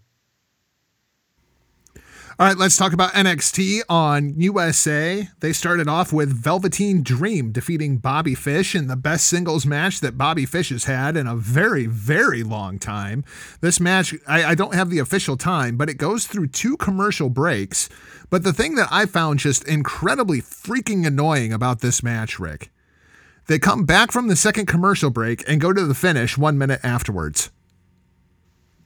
What was the point of that on a pre-recorded show? Like, who cut this shit?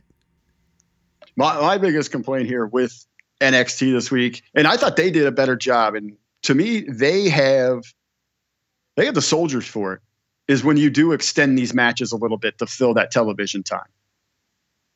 But the production on some of this, there was a couple questionable moves as the way that they cut this thing, and as you mentioned there, Jargo, especially.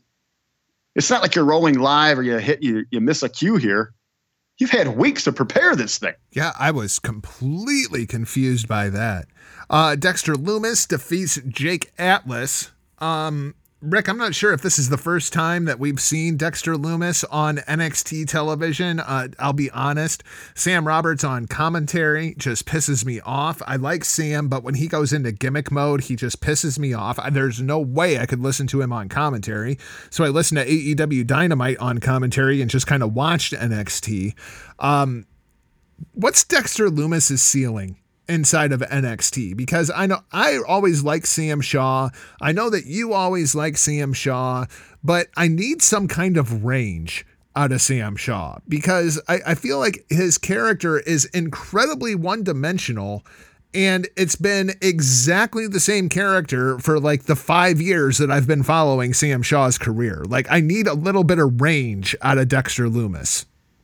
And I think you're exactly right. And I think this is the first time we've seen him on NXT programming, but he has been involved in some other features. So it's through Access or, like the little side presentation, things like that we get from time to time. So he has had some exposure to the universe, not a lot. So this is really a debut, a coming out party for him.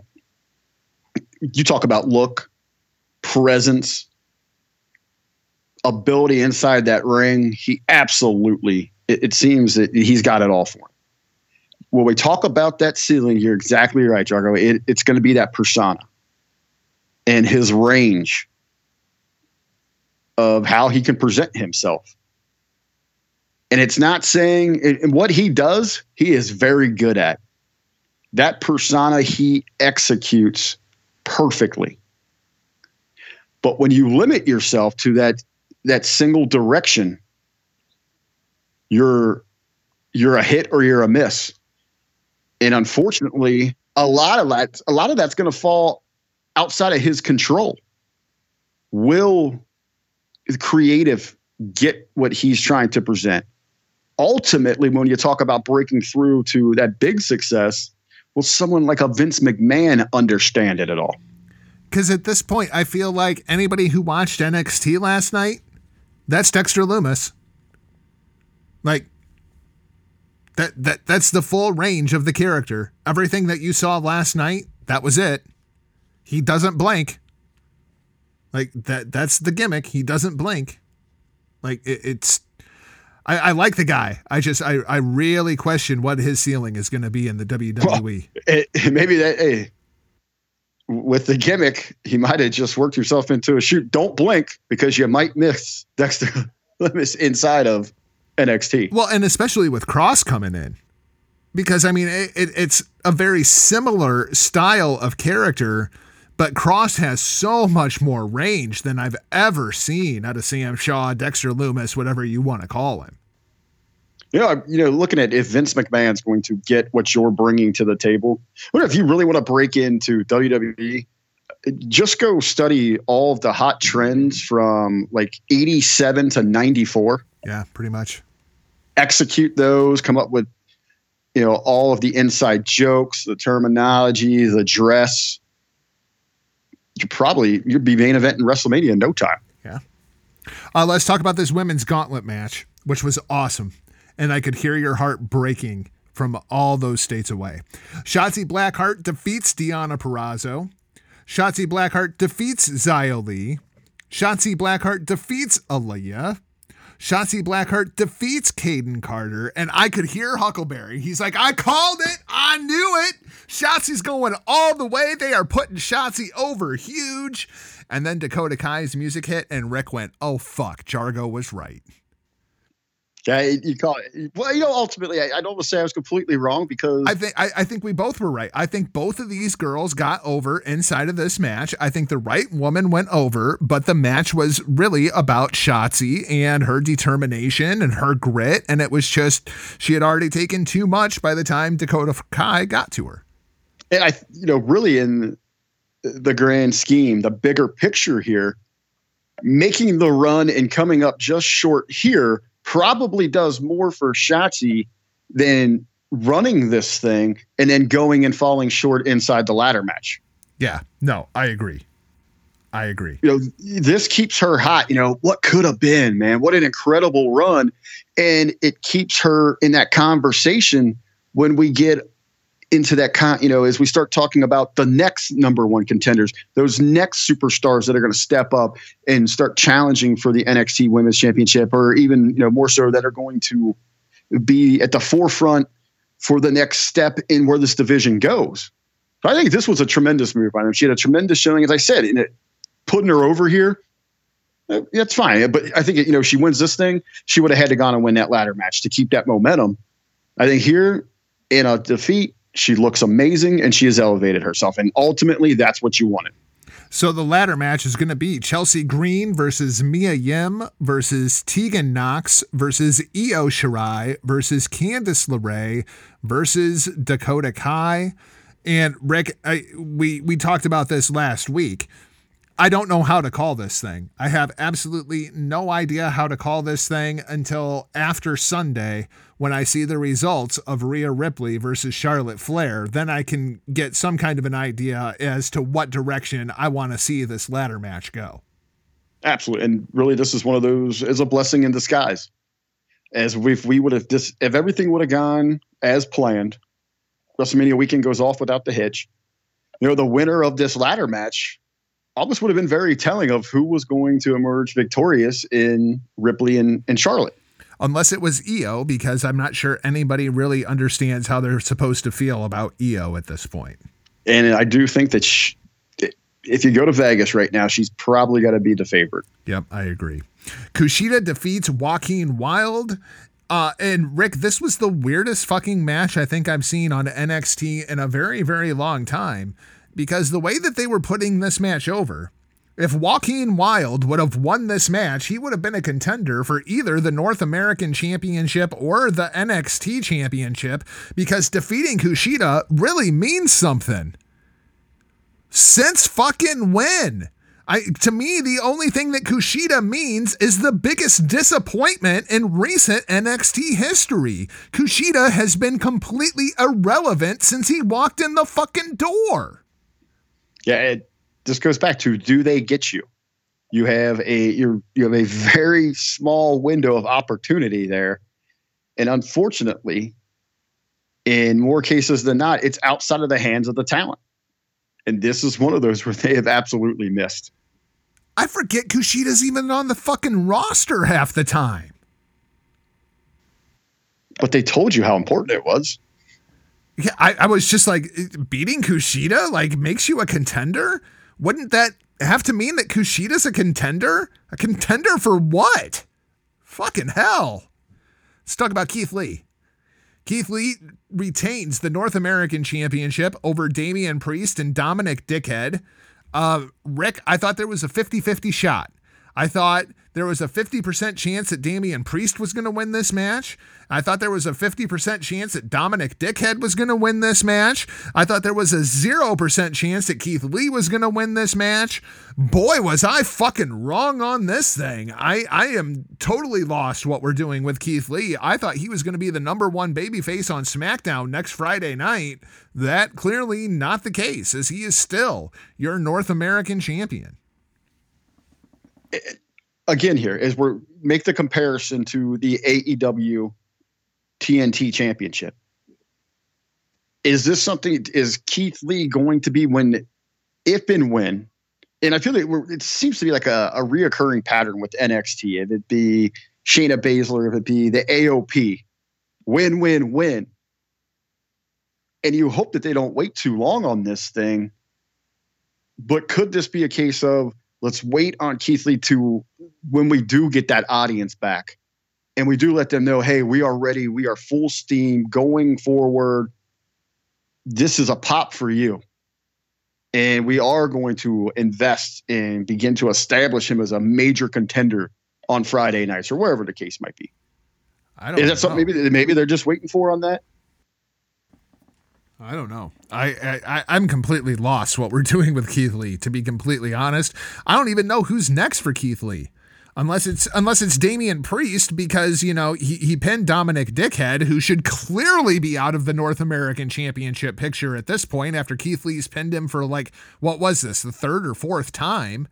But Damian Priest, Keith Lee took care of him too.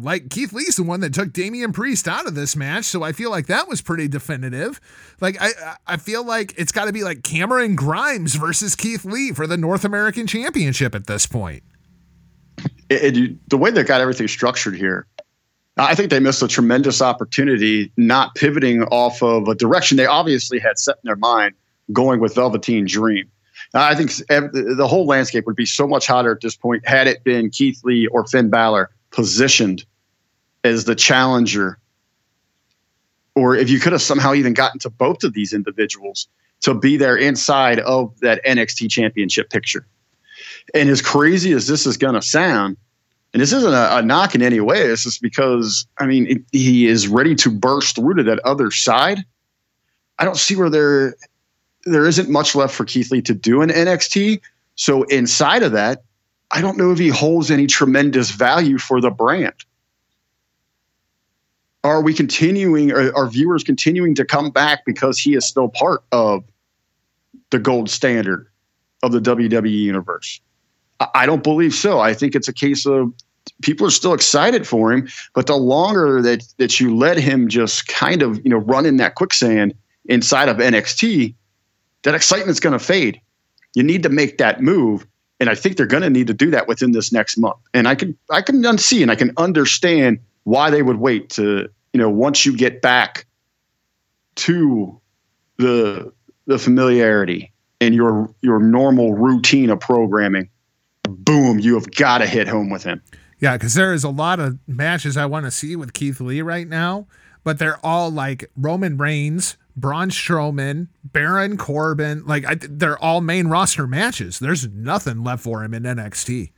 Why you go back and look at that excitement from the WWE universe? You could see, you could feel, you could taste the hunger when he entered the Rumble match. Yeah, Keith Lee and Brock Lesnar. Fuck yeah, build to that. I'm down with that. And the individual Survivor Series, who stole the show, the moment, the marquee, Keith Lee. Yep. So let's talk about TakeOver. TakeOver on USA outside of that North American Championship match, which they did change to a TakeOver background for. TakeOver is basically going to be on USA Network. We're going to have that women's ladder match for the NXT Women's Championship. Johnny Gargano versus Tommaso Ciampa in we're going to beat the fucking shit out of each other match.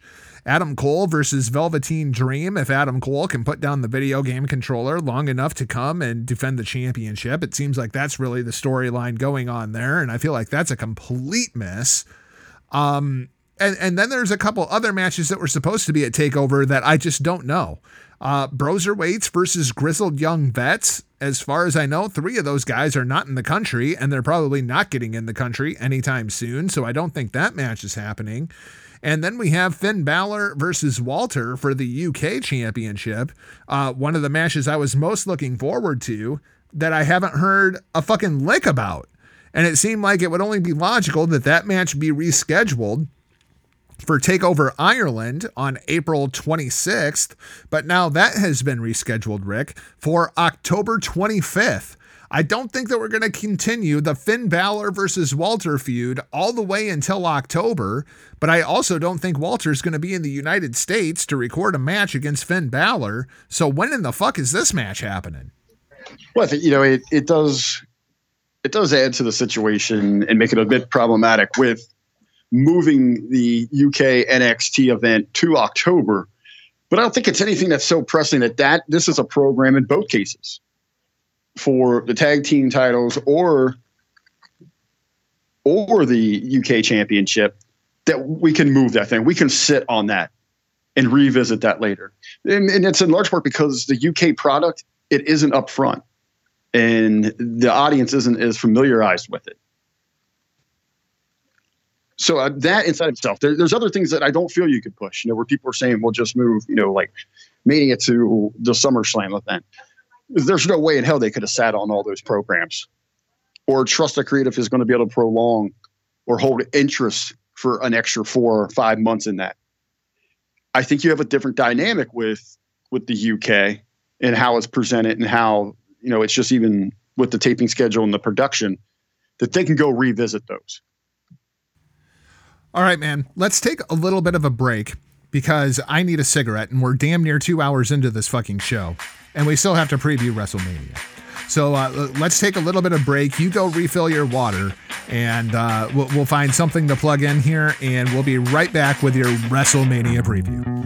My homies say that I'm too jaded, I don't give a fuck. See through the bullshit and I start a ruckus just for fun. Maybe I'm faded and I'm about to tear this club up. We in the jungle, motherfucker, yeah, the wild one. Sip some of that brown stuff, dark skies, cut her eyes. Poke some of that evergreen, float till I hit cloud 9. Got 9 lives, but a couple left.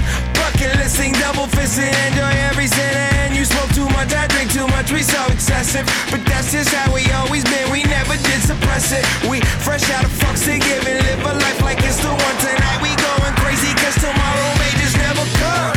We came to tear shit down tonight.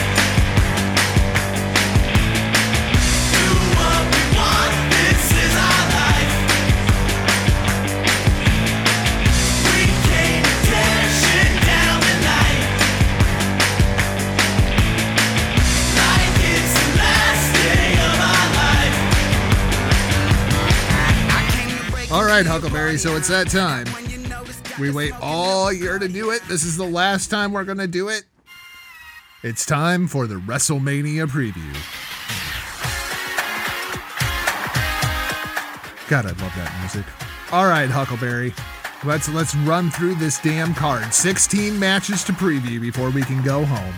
Drew McIntyre versus Brock Lesnar for the WWE Championship. You talked a little bit about it earlier, and man, I'm so torn on how I want this thing to go, because I feel like this should be the crowning achievement for Drew McIntyre, but I just have this feeling they're going to stick with Brock Lesnar and try to put this thing off until SummerSlam. I'm not sure it's the right decision. I'm not sure if there is a right decision in this one.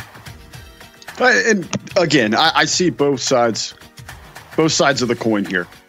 And it seems that, that overwhelming majority in this case, they are absolutely pushing for, this, for Drew to have that this is that moment, that crowning achievement. They're fixated on what we traditionally know and what has defined that. And it is the CD motion and the uproar from the audience, and to have the fireworks, the pyro, the streamers at the world championship as celebration that you see across the board in professional sports. That is what we've become to expect and what has defined that moment. I get that. I think you can, in a loss here, you tell the story. We made the comparisons before to a Rocky. This is Rocky 1 and 2. You can go that route. It was Strangler Steve over Wednesday on the Hami Media Group in the Wednesday locker room that made that comparison. And I absolutely understand that. But again, to me, in the marketing mind, and that is a safe route. I would go out on that edge. I would try to do something so different to embrace this moment. Inside of this, if you're WWE, and we talk about this, you're damned if you do, damned if you don't. It's almost a no-win situation. Could you swing that pendulum a little bit in your favor if you don't play the safe route in this?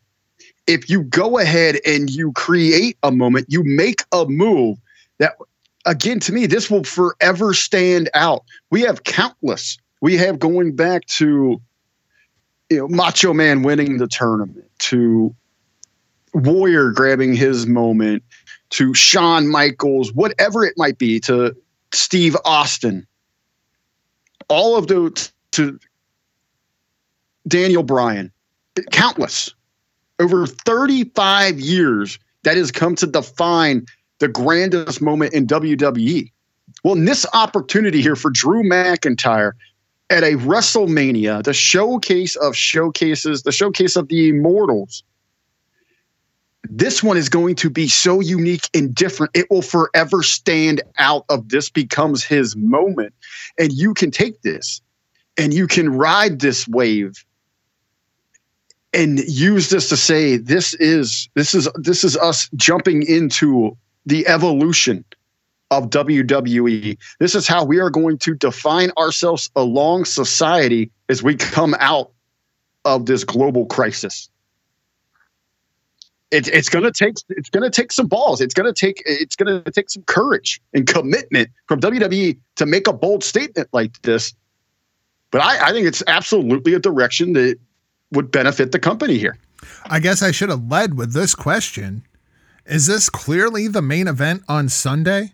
Like this is the match that closes both nights, right? Like the final moment of WrestleMania is going to be Drew McIntyre versus Brock Lesnar. Is there anything else that you think should be in that spot or is in the conversation for that spot?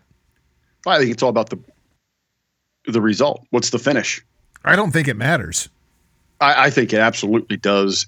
More so than ever, you need that final moment to be a hero.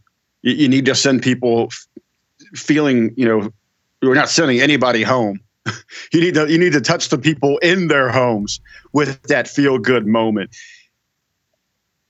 If it's not Drew McIntyre, if you're not making that bold statement going out on that edge to make this forever different, lasting impression, I don't think this closes. I think maybe this closes night one, but that ultimate go home, you need that feel good. In that case, I'd probably pivot to Edge going over Orton.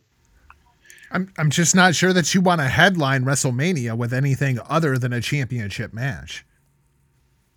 Again, you're defining this moment by the norm, what we're used to for these 35 years. We have to step outside of this box here. This is something that we've never seen, that WWE's never seen, that wrestling's never seen.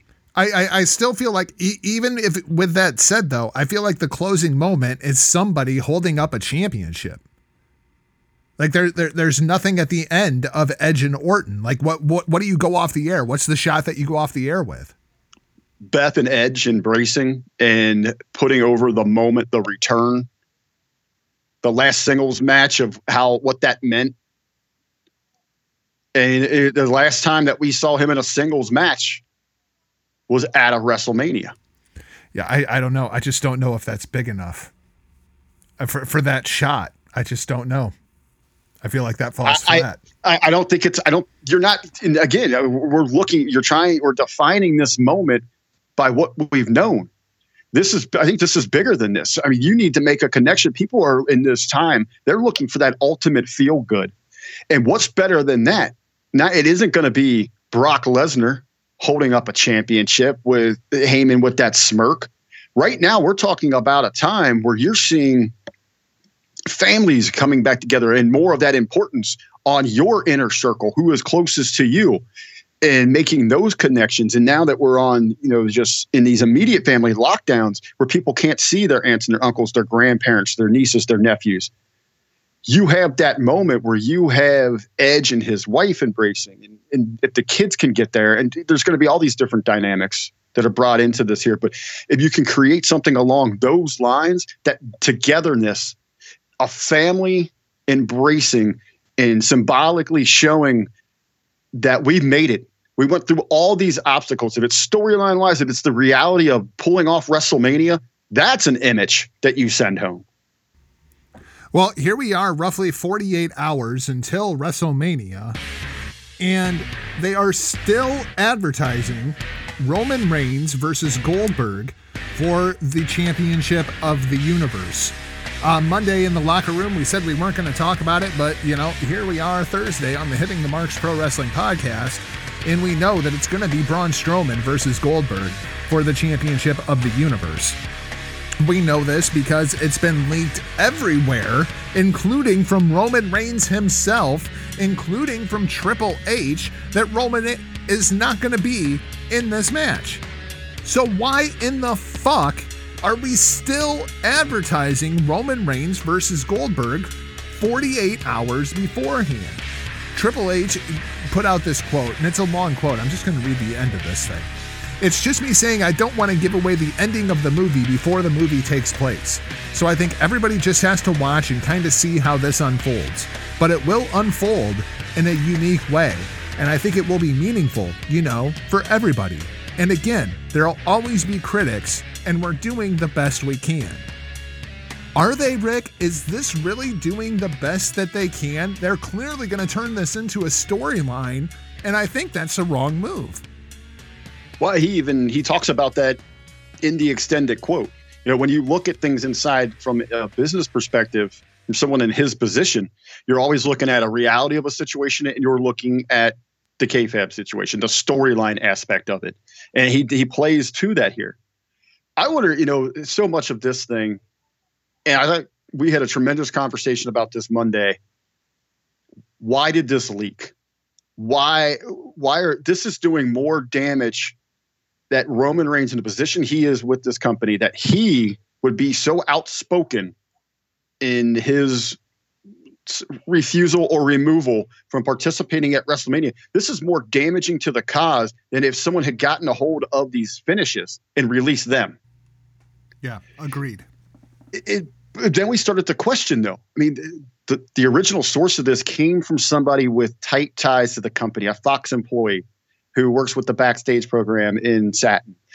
And now that Roman Reigns is going and doing interviews and taking to social media, cutting his own selfie promo on this thing, and Triple H is addressing it. Stephanie's addressing this thing. Where are they twisting this thing? Could it be something as simple when we look at this 16 cards, a WrestleMania that it's too big for one night? What's all the intrigue been about? It's not about these matches. It's not about the superstars that are involved. It's about how the hell are they going to pull this off? What is it going to look like? What's the production? Is this just another layer to that of the what's? How in the hell is this thing going to play out? Speculation and suspense. Yeah, I am not impressed with the way WWE has handled this situation, especially when it comes to Roman Reigns, because I feel like there's so much of the Roman Reigns story. The people that are actually Roman Reigns fans that pull for Roman Reigns, the reality of the situation with Roman Reigns is the only thing that has ever connected him to the audience. When he came out and announced that his remission had come to its conclusion and he had leukemia again and he had to go off and get treatment, like that was a very, very real moment. And people embraced Roman Reigns in that moment. I think the honesty and reality of the situation is the way to play this thing, not the way WWE has played it. I don't even know why this should have been handled behind closed doors. This is a situation where you take care of business in-house. They're booking themselves, embracing this thing if they are storyline. They're booking themselves into a corner they can't get out of. And this goes to the same thing where they spent years telling us, oh, we pick the shots. We say who's chosen. And then ultimately the reality of it is that's how the audience came to see them. And they didn't trust them realistically. They kind of revolted storyline wise. So of all the choices to replace Roman Reigns, they go with Braun Strowman. I understand that. I understand it, but out of a list of like 4 or 5 guys, Braun Strowman would have been the last guy on my list. I would have taken Sheamus over Braun Strowman. I would have taken Matt Riddle over Braun Strowman. I would have taken Shinsuke Nakamura over Braun Strowman. Hell, I would have even pivoted John Cena out of that Firefly Funhouse match, whatever the fuck that is, and done John Cena versus Goldberg before I would have done Braun Strowman. I think what I would have done there, and I do like some of those. I mean, I don't think I would have gone with Nakamura. And it's more of how in my rebuttal to defend the choice of Braun Strowman. Short notice here. This from the get-go has not been about us inside the bubble. This is a bigger picture match. This is one of those crossovers that they're hoping to draw attention towards. Braun obviously has that look. He has that appeal. When you see him, immediately you're thinking pro wrestler. That's what this guy's got to do.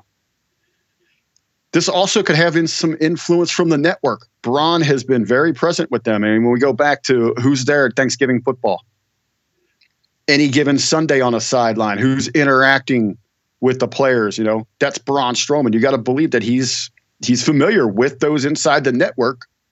We want that guy. That's the guy that we've been using all year. He looks like a pro wrestler. We want him in this spot. I can understand where they're coming from there. Now to hold off like this to the day of, I really think you're not, by keeping people holding on here that maybe aren't so much into the know, and even so those that are okay, like just move on with it, you're doing a tremendous disservice to Braun himself. I mean, couldn't we do something here for these social media efforts, at least for those inside that bubble, anything to let us know that this is the direction that you're going in here? You would think. The other one that stands out to me that I also would have taken over Braun Strowman is the man who gave us the quote. Triple H versus Goldberg. I mean, here's my thing, man. Braun Strowman versus Goldberg for the WWE Universal Championship does not seem like a main event of a WrestleMania to me. Even if it's the main event of night 1 of WrestleMania, it doesn't have that feeling to me. I don't think it is. And, go back. I wouldn't put Nakamura there. I do love Sheamus. I think he'd be a great representative. We're talking about a look, crossover appeal.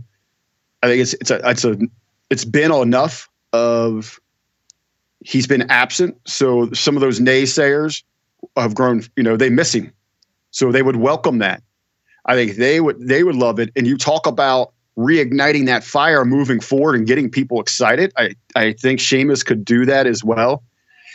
What's interesting to me, and I didn't think about this, when you talk about pivoting John Cena away from the Funhouse match, why wouldn't you do like a case that we saw at Wrestle Kingdom? Have the Funhouse match take place on Saturday. Your winner, you've got tremendous intrigue there. Can Bray Wyatt survive this gimmick that he has created and go back and seek revenge for a mishap that happened in Saudi? Or could this be John Cena overcoming something? Hell, we have no idea what a Funhouse match is. How the hell is John Cena going to know what this thing is? He's stepping into this dynamic, this other world that's not his. Can the champion of champions, one of the greatest of all time, can he overcome this? And then on top of that, if he survives that, does he have enough in the tank to go tie Flair's record? No, to break it. He's already tied it. Yes, to break it. Yes, to break it. Against Goldberg, of all people. You talk about immediately adding intrigue to a situation. Now, and you release that, now you've got people buzzing. And with how hot John Cena is right now, and even so, with when you look at the Funhouse, it brings out that over-the-top feeling that you are expecting from professional wrestling. And if it's presented in a right spotlight, those outside PR sources, those platforms, they're going to pick up on that as well. This could have been a tremendous down the home stretch publicity move by WWE. Man, that would have been a tremendous move. Yep, you're right. Yeah, that would have been the ideal situation. That's exactly what they should have done. Let's talk about your precious Char. Charlotte Flair versus Rhea Ripley for the NXT Women's Championship. This is such a weird dynamic because this is the grandest stage of them all, and it's Rhea Ripley's backyard. It's a very odd dynamic going into this match. Brick, I have absolutely no inclination one way or the other which way they're going to go with this thing. Yeah, and I think, when we go through these other matches, and there's very few that have really any kind of intrigue to them. As we talk about how everything's kind of overshadowed by the bigger picture at hand here. This one inside of itself, it could go any direction. And you can make very sound arguments for either call. I'm also very curious where this is placed between the two nights of the card. Because we have the Raw Women's Championship on the line, the SmackDown Women's Championship on the line, the Tag Team Championships on the line. So we've got 4 different women's matches on this show. Where are they going to rank the NXT Women's Championship in order of importance? Because this is clearly the most interesting, or at best case scenario, the second most interesting of the women's matches. I would much rather watch this than the SmackDown Women's Championship match. Is Vince going to let this go on after that? Well, you got to realize here, you're putting yourself in perhaps New Japan style booking. This thing could go all over the place because we got to look for the cool down matches. I think what is going to be certain is you're going to have the NXT Championship on one evening and the Raw on the other. Yes, I agree with that. And now in the structuring of the card, and you have these other marquee matches, where are they going to load them up at? And ultimately, the SmackDown women's match, hell, it's not even befitting of a kickoff show.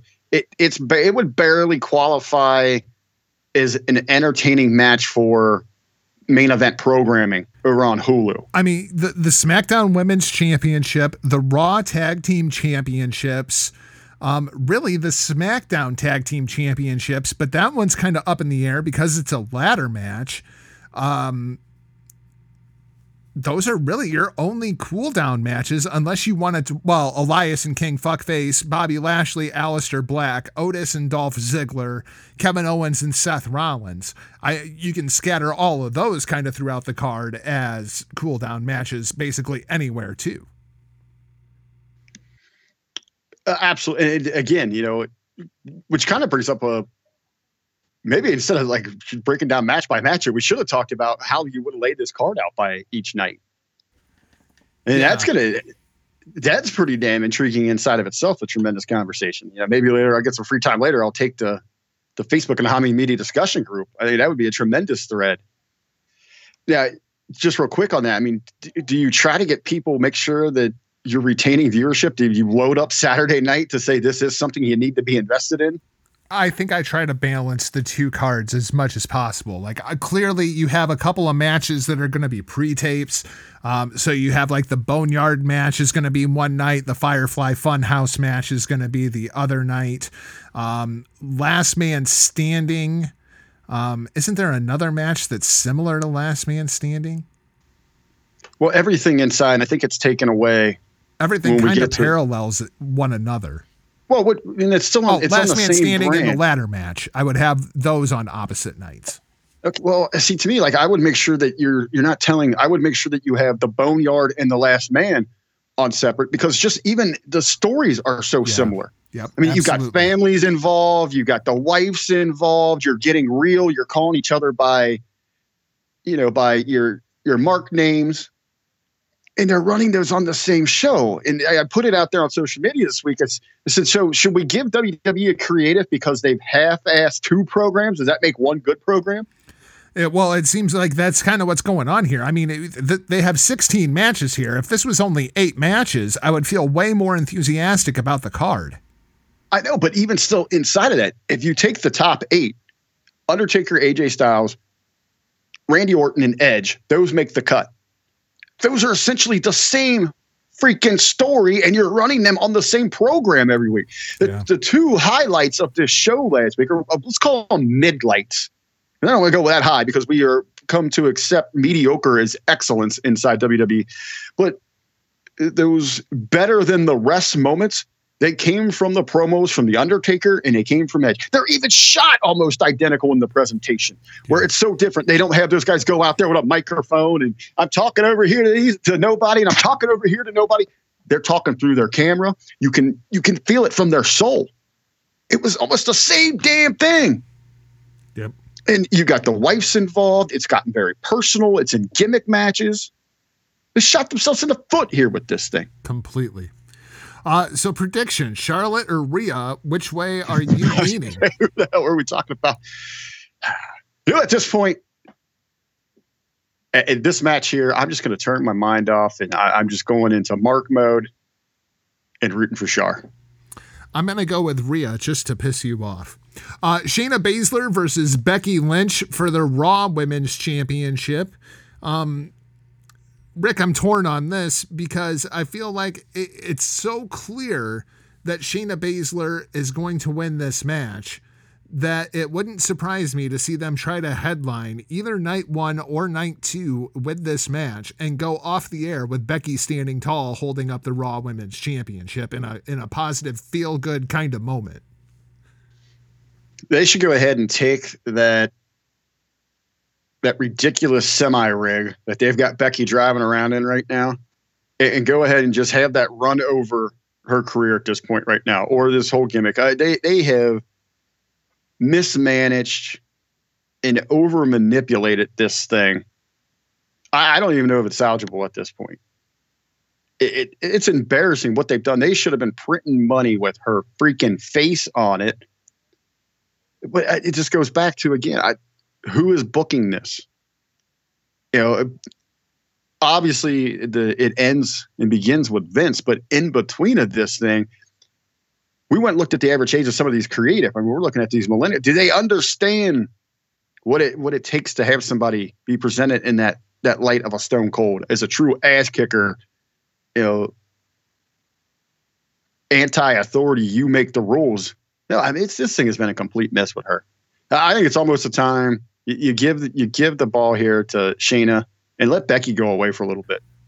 Yeah, I feel like that's the best note for sure. SmackDown Women's Championship, Lacey, Naomi, Tamina, and they're all going to be in the ring with Sasha and Bayley. Why this is not just Sasha and Bayley one-on-one, I just do not understand. this story is clearly about Sasha and Bayley. I'm going to go with Sasha Banks to win the SmackDown Women's Championship, even though I just don't think it's going to be good. Because when you have a heel stabbing another heel in the back to go even more heel, it just seems a complete miss to me on the creative. I think, again, the creative going into this thing is a mess. It's confusing in including all these other ladies. With all that, I am not surprised in the least bit. What has been the MO between these two? What have we had for years? Them afraid to pull the trigger, move full forward with this program, despite the obviousness that the fans, that's what they've been wanting. They want to revisit that freaking hot program from NXT. They want it on this larger stage. Has the time passed? Have they missed that opportunity? You got to believe so. And now, again, with the way this match is set up, that's what we've got going forward. They're going to continue to drag their feet in a full-on go program between these two.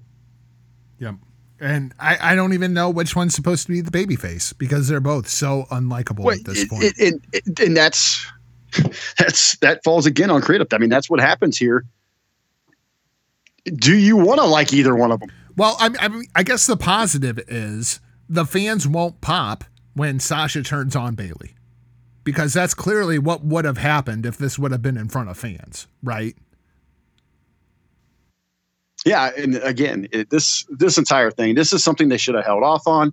We didn't need this for a successful WrestleMania. Nope. I feel that way about every match that we're going to talk about on the rest of the card, with the exception of Edge and Randy Orton. We could probably fly through a lot of these. A lot of these, yeah. Angel Garza and Austin Theory versus the Street Profits. Rick, I feel like this is right place, right time for Austin Theory because of injuries, because of people refusing to work the show. It's a matter of who is available and who is local that we can get in here. And so they're going to put Austin Theory in this position. I hope he has a better showing than he had on Monday Night Raw, because I was not impressed by Austin Theory on Monday Night Raw at all. Yeah, even outside of what people are really kind of honing in on, if it was an all-around miscue, if he was out of place, if he didn't know the move was coming, whatever it might have been there.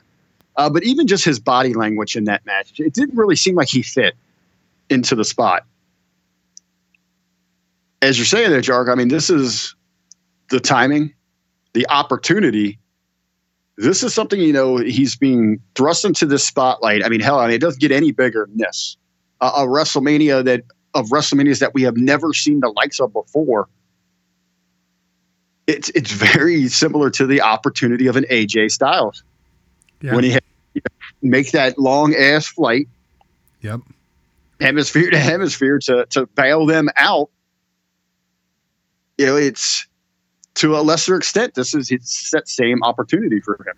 Whoever would have thought that the biggest match of his life would have come in front of absolutely nobody. Daniel Bryan versus Sami Zayn for the Intercontinental Championship. 10 years ago in Ring of Honor, this would have been a dream match, but I'm afraid that the WWE will use it as a cool-down match that will contain a lot of comedy and Daniel Bryan putting Sami Zayn in a lot of submission holds and Sami Zayn screaming like a little girl, and it's going to be absolutely hilarious, but it's not necessarily going to be good for either one of these guys when they could go out there and just tear the freaking house down if they were given that opportunity. And you got to believe in this setting here that this is, if you're looking at these undercards, this is a match that should be given the time. Let these two go out there. Daniel Bryan and Sami Zayn too. Everyone's been kind of involved on both sides here. They've been the bright spot for these empty arena shows when it comes to the work rate, getting inside that ring, and let them go out there and continue that. Yep. And don't overcomplicate this thing with the character work. This is an undercard match here for you. Go out there and set a tone, set a pacing for the rest of the night. I think they'll be fine there if they go that route. Do we have a new Intercontinental Champion at WrestleMania 36, or does Sami Zayn find a way to escape with the Intercontinental Championship? I think you got to keep riding that Sammy wave right now. It's hot. It's still fresh. You keep this thing going. I agree with you. So now the next question becomes, how in the fuck does the Sami Zayn character that we know in 2020 defeat Daniel Bryan to retain the Intercontinental Championship? Well, I mean, just the way that he's gotten it, shenanigans. But nothing like in particular that comes to mind for you? I don't know. I just haven't given this match that much thought. I'm kind of hoping Drew Gulak turns on Daniel Bryan and joins the Artist Collective. See, to me, I as I'm looking moving forward, I like those two together. And I look at this tag division. I'd like to see, especially, what we've heard there, that Daniel Bryan does want to step back. I mean, if you're trying to persuade him to maybe budge a little bit on having that Lesnar schedule, don't you say, okay, man, we still need you out there. You help us move tickets. You help move the number and the ratings. Let's focus back in on that tag team thing, so it's not all on you going out there and having to, pull everything out of your arsenal every night. We'll give you a guy that is damn near you, that you yourself have given praise towards. I mean, honestly, outside of the storytelling, he's wanted to work with Drew. So you pair them together, that could be, that's a little bit of a pitching point there when you're in that renegotiations. You talk about the SmackDown tag team division, and it sounds like I'm so confused by what's happening with this match because there's so many conflicting reports. What we do know is The Miz is not going to be in this match. So we know that it's going to be a ladder match. John Morrison is going to be in it. One of the Usos is going to be in it. And I keep seeing conflicting reports about whether or not one of the members of the New Day is going to be in this match. I don't know. Yeah, absolutely. And this is one of those, again, and I get the event must go on, but when you start seeing drastic changes inside, and this isn't a marquee, there is nobody tuning in to WrestleMania over the last decade. Damn, we got to see that SmackDown. We got to see that tag team championship bout. Right. That is not no one has uttered that phrase in the longest time. So this is something when this got moved around. This is what you pull from this show to save time. This is what, and if you want to make an adjustment here and you want to get something representing the division, and you got to go with a singles triple threat ladder for the tag team championships, save that for SmackDown. Yeah, that's and another thing in this. On one side of the fence, inside the WWE universe, you have a tag team championship match where they just find a substitute. But in this match, now we have to eliminate the whole concept of tag team wrestling to decide our tag team champions. Yeah, it's very, very perplexing. And the women's tag team championships are kind of in the same category because I had seen reports that Asuka was not going to be competing at WrestleMania, but I keep seeing that Bliss Cross versus the Kabuki Warriors for the WWE Women's Tag Team Championships is a match that's going to happen. So I'm not exactly sure what's going on with that entire situation either.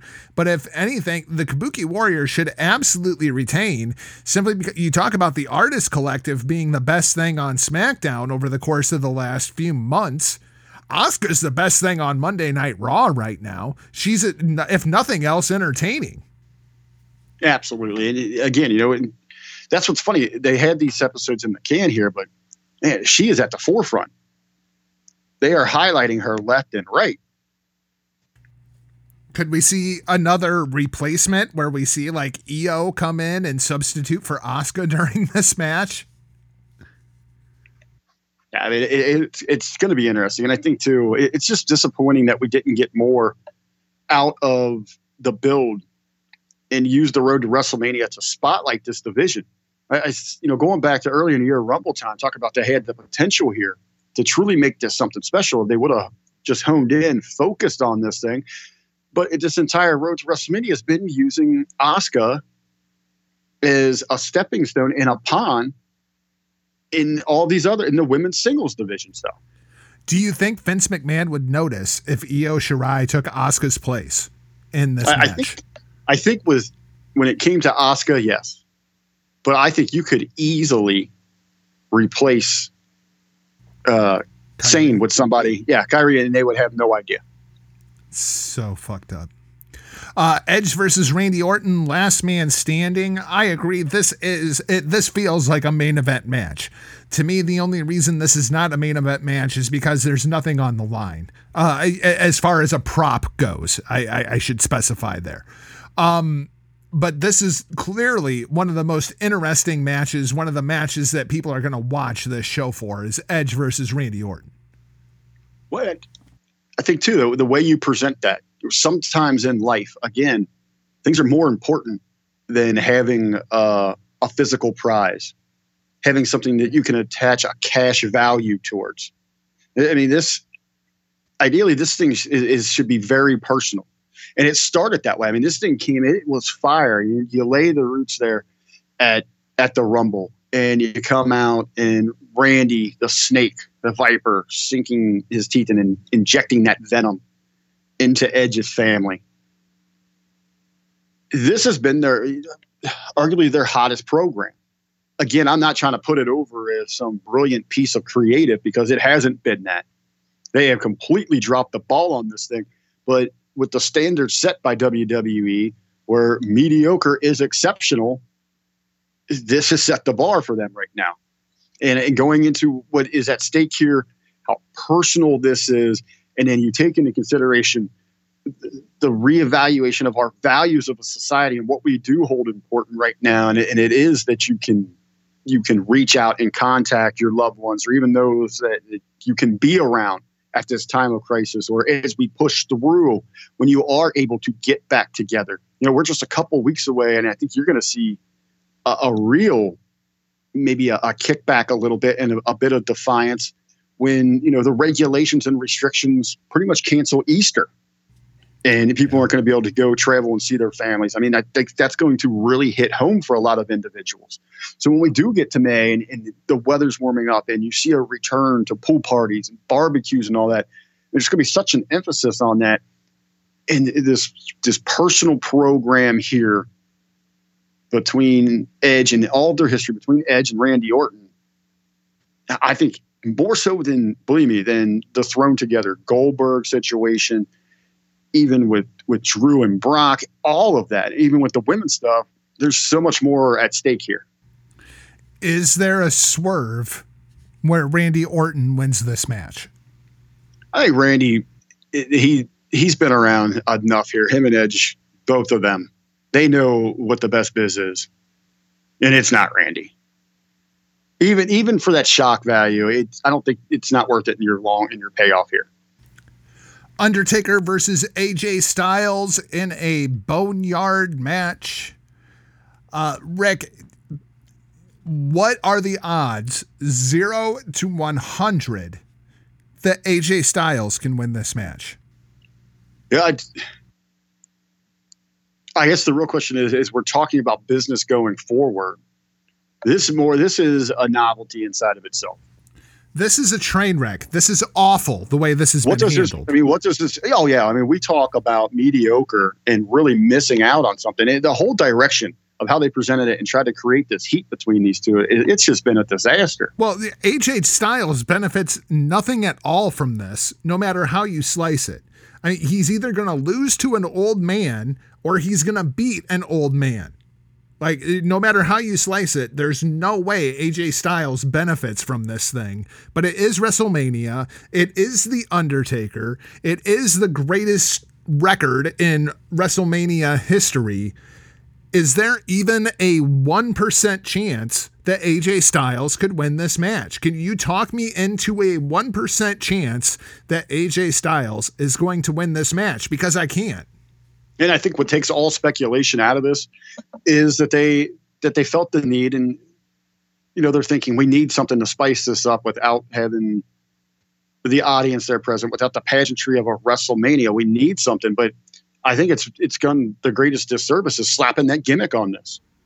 Yeah. I mean, even in defeat, if AJ Styles could have gone out there in a traditional wrestling match and carried Undertaker to one of those great lasting memories that the old man, the dead man, he went out there near the end of the career and kind of revived that reception that we have of him, the aura of WrestleMania. Ultimately that praise would have been put on AJ Styles and how, masterful he is inside of that ring, that he got this out of the Undertaker, that not that he got it out of the Undertaker. He gave this to the Undertaker. He gave this to the business. Even in a loss, AJ Styles would have been elevated. If somehow he goes over there, I mean, you talk about a moment for somebody that went, the untraditional route, that truly started from the bottom. Now he's here arriving at the top of the mountain. Win or lose, this gimmick match does nothing for AJ Styles. I don't know if there's anybody over the course of the Hitting the Marks Pro Wrestling podcast that we have talked about more than The Undertaker, which is insane to me. But over the course of these 2.5 years, it's all been bad. Like, Undertaker's legacy going forward in 2020 is so much worse than it was when we started this thing in 2017. I was thinking it's funny that you say that we talked the most about Undertaker, and in the time that we've been doing the show, he's only had like 5 matches. I know. It's fucked up. Completely fucked up. John Cena versus Bray Wyatt in the Firefly Funhouse match. I feel like Bray Wyatt has to win this match. He has to win this match. His last match was against Goldberg and he lost. He has to get a win against John Cena, right? You think so here. But again, you put these gimmicks in here, they can finagle their way out of this, without having that speculation of the potential of one of these two going forward. And we do hear that Cena, this could be the last time we see him for a while. Just out of their control because of, contractual obligations to Hollywood. Well, on a positive note, every movie that John Cena was going to be in has been pushed back for at least a year. So, but inside of that, though, with contractual obligations, I mean, do they still want someone they're invested in?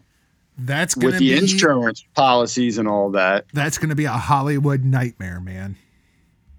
That's going to be a Hollywood nightmare. Rescheduling all these movies, all the media tours. It's going to be a complete freaking nightmare. Like, John Cena might just want to come back to wrestling for a year, kind of let this thing kind of just level out. You know what I mean? And like, I say that as a joke, but it's like one of those jokes that's half shoot. Like, kind of let the landscape in Hollywood just kind of level off, let everything get back to normal. And in the meantime, I can be the star of the WWE and, help entertain people over the course of the next year while we're getting through this thing, especially if we're not going to have fans for 3-4 months. Like, I could absolutely see that being in John Cena's personality. Well, you talk about just a business strategy. You're talking about, how insane the atmosphere is going to be there in Hollywood and just that rush. And how crowded that scene, just trying, as you said, man, PR, shooting, production, marketing campaigns. If you're John Cena right now, you have raised your stock enough. You could pretty much go back in this time of urgency. You name your price for WWE. You're worth more to WWE now than a Brock Lesnar ever could be simply because your connection and your personality. Yep. You can reestablish yourself in a heartbeat, a blink of an eye, as the ultimate brand ambassador for WWE. And you know damn well Vince would jump all over that thing. Absolutely. I think that's a real possibility. Like, I feel like that could be the silver lining in all of this for pro wrestling. You might get John Cena back for a year to 18 months. And that means now when people hear that That doesn't mean he's going to go out there every week and be in the ring, but you're going to get something. He is going to stand out in the forefront as the representative of WWE and kind of by default, professional wrestling. Yeah. The last form of entertainment. I mean, John Cena. And a guy that can handle all that. Absolutely. Who can be there on every platform that you need him, hitting every mark, all cylinders. It's John Cena. You've been looking for an excuse. If it's cancer, if it's Corona, whatever it might be, to get Roman Reigns out of there, it could be out of the necessity that the WWE needs John Cena. WWE needs John Cena. My God. Welcome to 2020. I'm so happy I'm quitting this fucking show. Kevin Owens versus you can Seth sure as Rollins. hell see him now. Kevin Owens versus Seth Rollins. This is another one, Rick, that it feels like this is one of the better stories that they have told leading up to WrestleMania, or at least put the effort into telling. But it would have been a whole lot better if WrestleMania would have happened like a month ago. As far as this creative program goes, they are just out of steam. Yeah, this is one of those that they've really seemed to drag out, and you feel for Kevin Owens. It seems that he continually seems to be put in these positions. Well, yeah, we say that, but there's a very good possibility after this match that they're going to turn Kevin Owens heel in the next 2 weeks, and then he'll be a babyface again by the fucking Memorial Day. And it's the continued flip-flopping that really people have trouble over-investing in these. And people want to like Kevin Owens. I think they genuinely really want to like Kevin Owens. I think inside the company, what hurts Kevin Owens is he's so good. And he is so diverse in what he can bring to the table, what he offers, that it holds him back. It handcuffs him from finding true success and committing and going in a defined direction. And we say that. Is there a ticker? Does Kevin Owens have a countdown on his phone to the day that his contract expires and he can go to AEW? Because Kevin Owens seems like he would be a perfect fit inside of that environment, whether it be on the microphone or inside of the ring. We talk about that, when some of these, and I before we started recording today, I saw a story that there was some concern inside of WWE with the stars about layoffs. Or hell, not layoffs, but just termination of contracts. Right. If they do eliminate original programming, and hell, we're over 300 contracted wrestlers or superstars.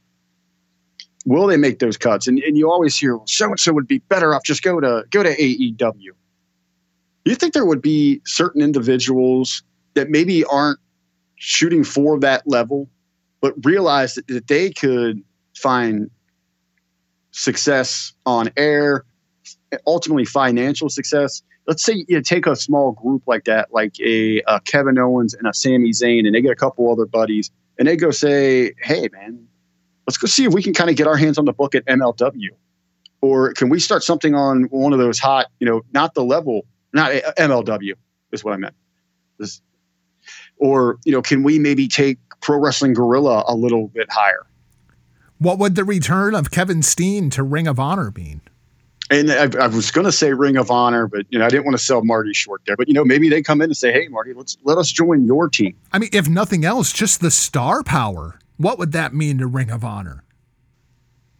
Absolutely. And, if you could convince, we were surprised when we saw the number that they gave Marty to get Sinclair to open up a little bit. Yeah. For the potential, hey, look at the exposure these guys have had over the last 5, 6, 7 years. We're going to bring that name value and that diehard fan base that's wanting to see these guys succeed. We're going to let it be known that they're going to have some creative control. This is going to be a worthwhile investment. If we just make it worth their while, and we'll give them some nice upside benefits here.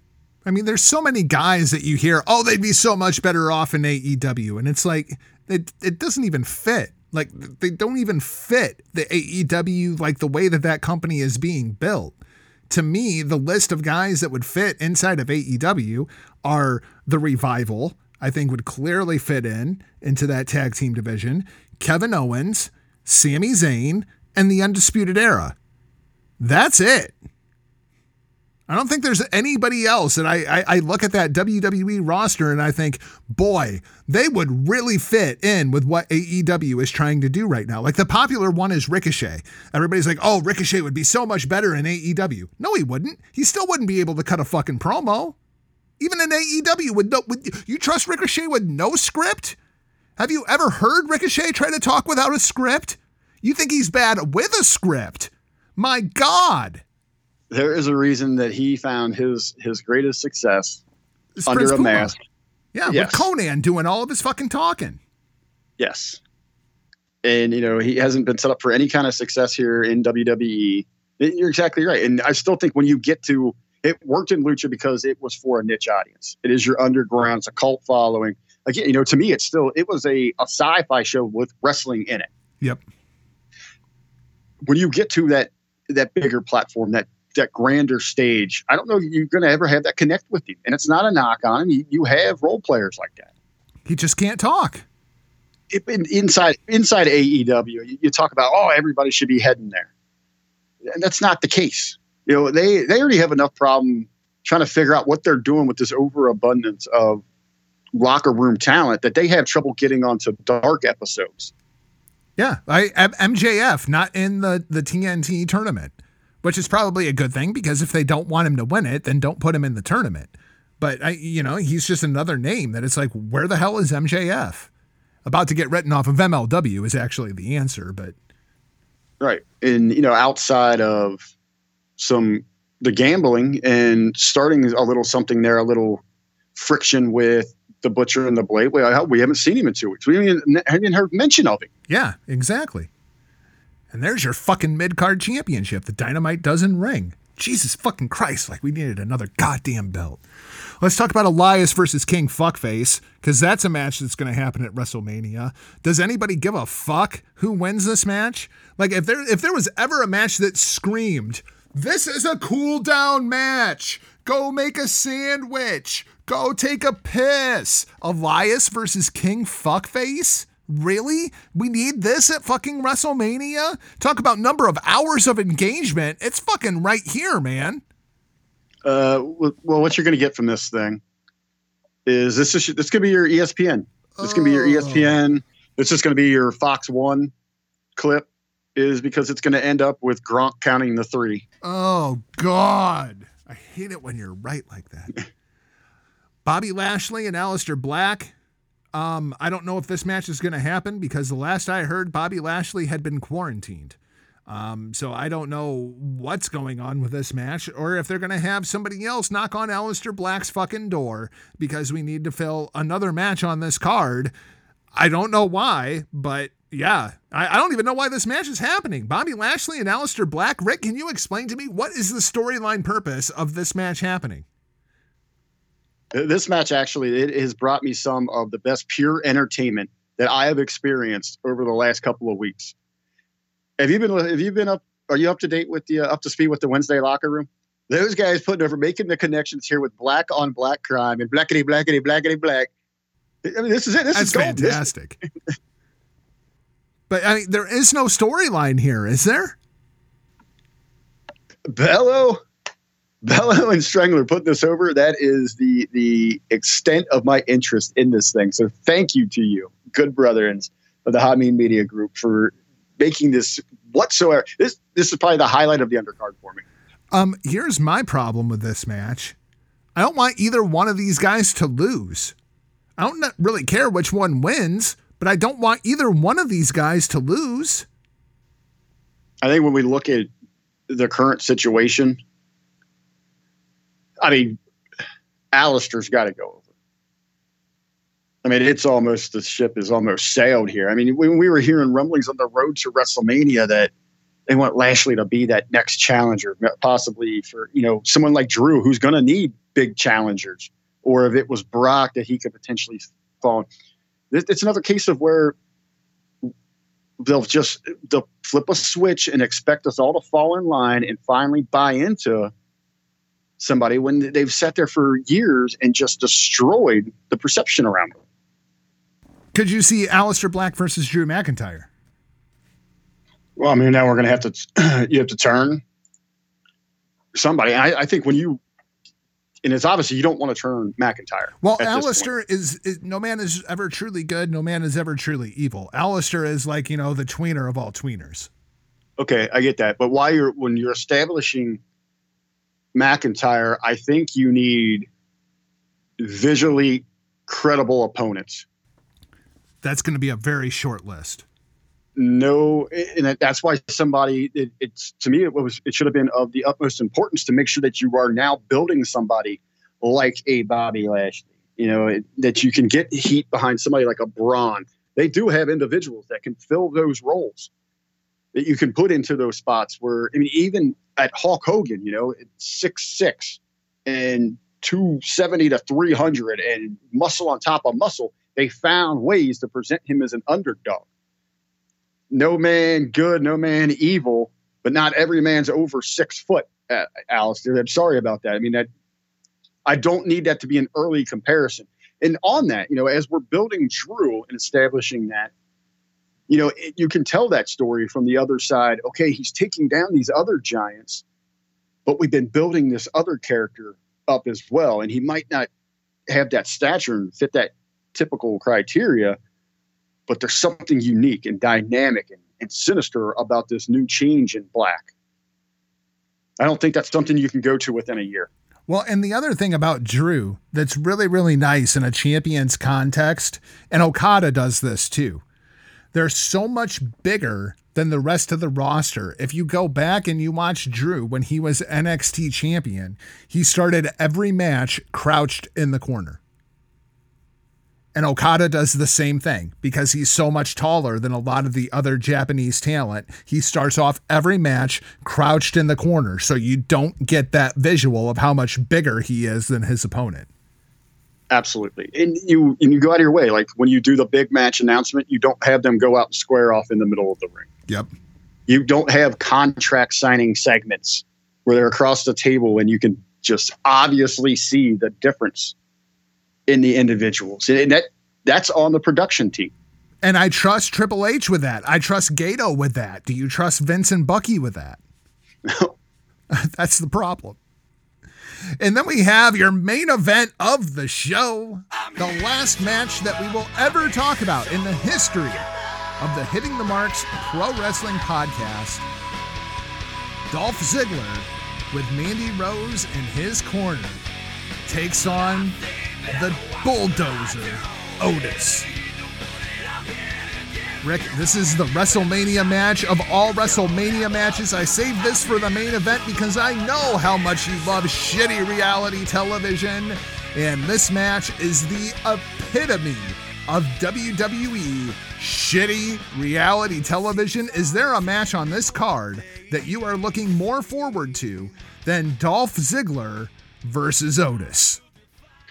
Well, first of all, inside the build to this match here, you talk about appropriate use of social media. We get first the Pro Wrestling Boing of the Week. Mandy Rose taking it to TikTok, working those moves, the tight little outfit, the nice cut panties, the short top, the tight workout top. Fantastic material. She is selling this thing. And then your Pro Wrestling Pop of the Week coming from Twitter. History in the making. The incredible career of Dolph Ziggler, all of the WrestleMania moments from him.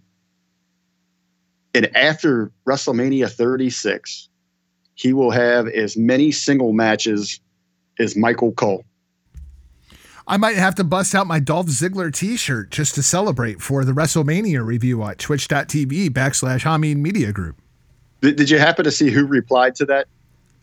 Wasn't it Jerry the King Lawler? Lawler. The King comes in. He says, well, kid, I got you beat after my legendary Beyond Hall of Fame career. Paraphrase about Beyond Hall of Fame career. I've only had one WrestleMania match.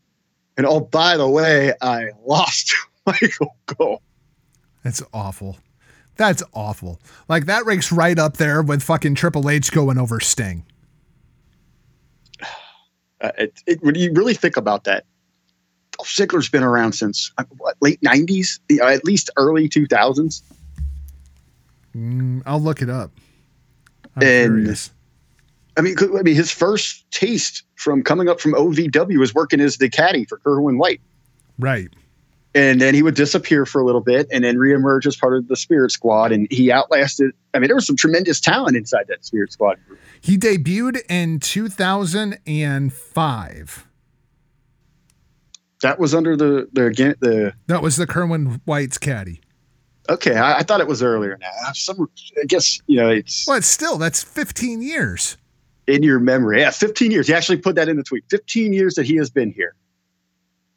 And gone out there and worked his ass off in, Money in the Bank, whatever their version of the ladder match was that year, or Battle Royals. And 2-time world heavyweight champion, 3-time world tag team champion, 7-time intercontinental champion, 1-time United States champion, Mr. Money in the Bank in 2012, 22nd Triple Crown champion in WWE history. He's a Grand Slam champion. And he's never had a WrestleMania singles match? history in the making, my friend. How fucked up is that? I don't want to hear Bello hate on Ziggler anymore. History in the making. History in the making. So that's going to wrap things up for this podcast. Thanks for listening. And if you haven't yet, I guess you can hit that subscribe button, because we are going to have a continuation of shows on the HTM Podcast Network. Turnbuckle Talk is still going to be coming to the HTM Podcast Network. Robin Nelson at the Wrestle Podcast, he keeps sending me shows. I don't know why. He just keeps sending me shows. I've got a backlog of like 15 shows of the Wrestle Podcast all of a sudden. It's absolutely crazy. And who knows what else might show up. I mean, maybe a PW Hustle. There could be the first episode of Destino might show up on the HTM Podcast Network. Rick's new project, Hot Tag, maybe that ends up on the HTM Podcast Network. Who knows what the hell's going to end up here. So go ahead and hit that subscribe button. We would like to send a very, very special thank you to all of the people that have helped us put together this podcast over the course of the last couple years. Ryan K. Bowman and Michael Melchor over at thegorillaposition.com. Jamie Greer at lastwordonprowrestling.com. Everybody at Hameen Media, Big Ray Hernandez, Ben Hameen, Andrew Bello, Strangler Steve King. The list is just absolutely endless. Carlos over at IndiePW.com. Everybody at Ring of Honor. Everybody at New Japan Pro Wrestling that's let us interview them. Everybody from WOW. I mean, Rick, it's ridiculous at this point. I think I have more pro wrestlers in my cellular phone than I have friends of mine at this point, because we've met so many people through Hitting the Marks. I'm forever thankful to everybody who's ever listened to this show. Thank you so much for really helping this crazy dream of ours come true. 2.5 years in the making, and this final episode running just a little longer than that.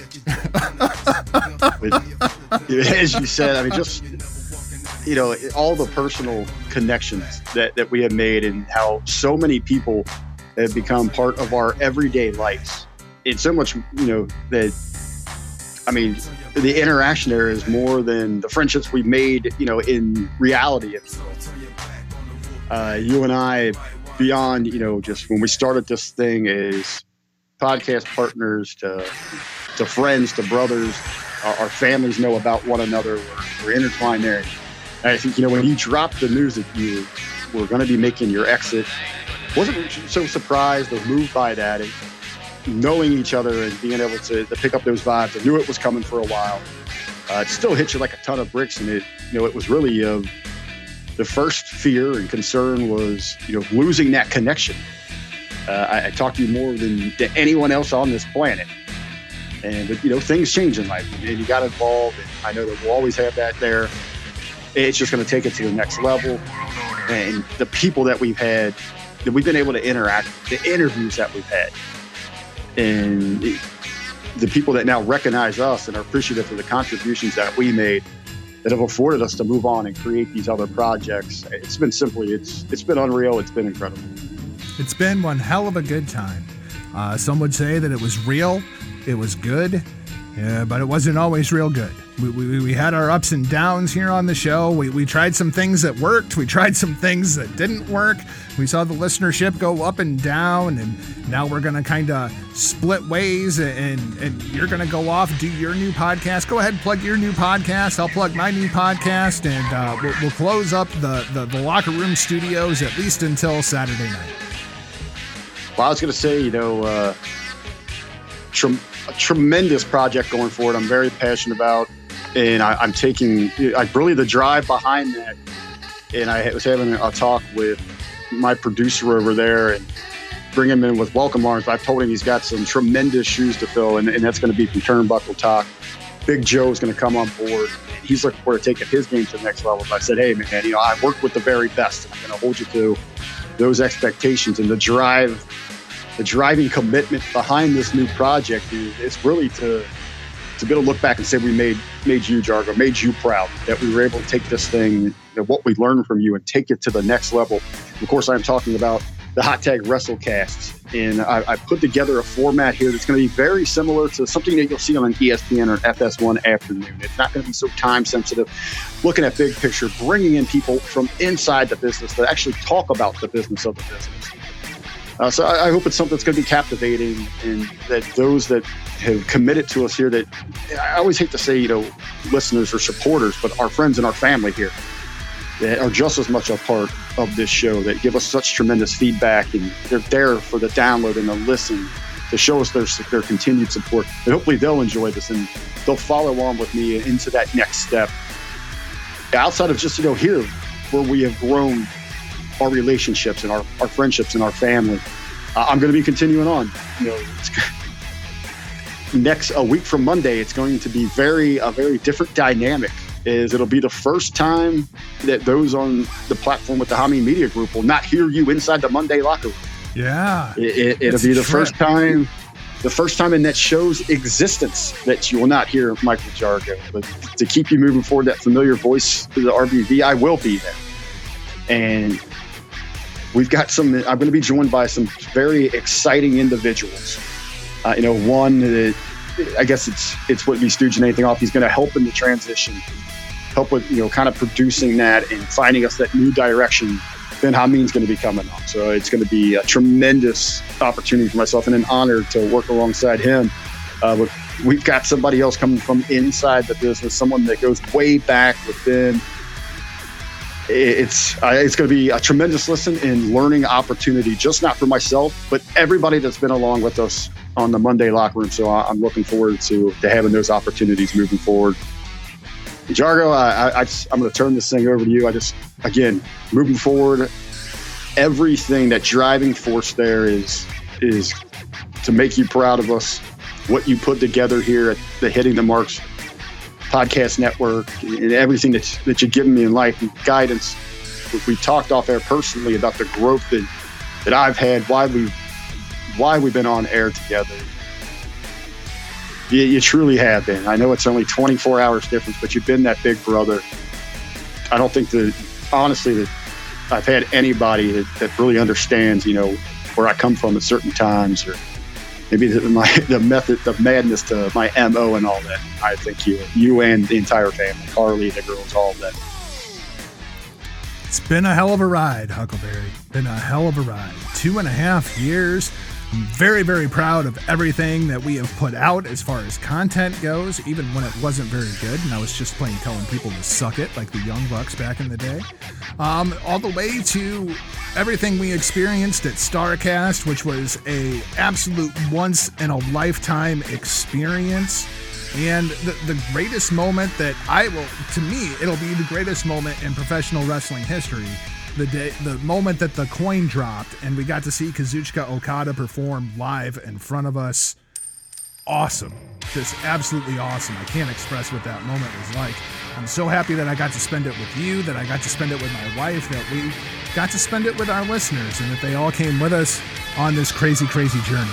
You can follow me across all social media platforms at NotJargo. At some point, New Japan Pro Wrestling is going to start doing shows again.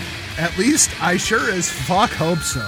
And then you will be able to find the new show at Destino Pod. It's already up on Tweener, destino.podbean.com, and that will be coming into your ear holes at the Hami Media Group because, well, let's face it, nobody wants to listen to Big Ray Hernandez try to cover karate wrestling.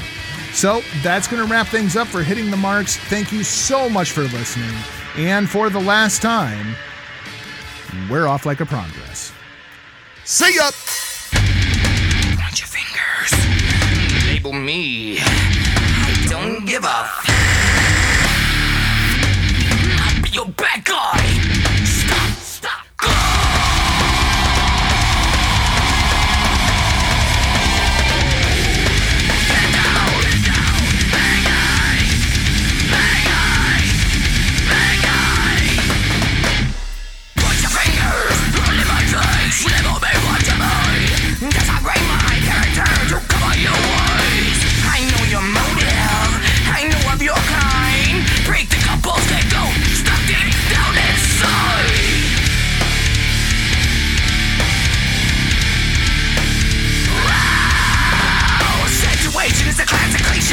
Draping the blame on me. I smell self-righteousness. That's the bad guy. Go!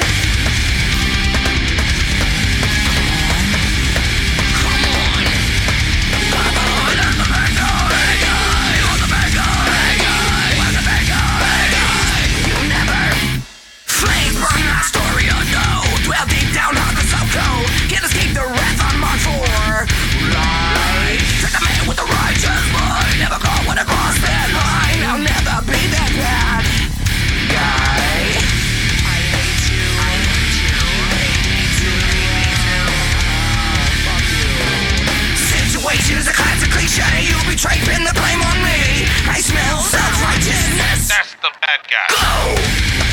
Come on. Come on. You're the bad guy. That's the bad guy. I'm the bad guy. I'm the bad guy. You'll never think I'm on.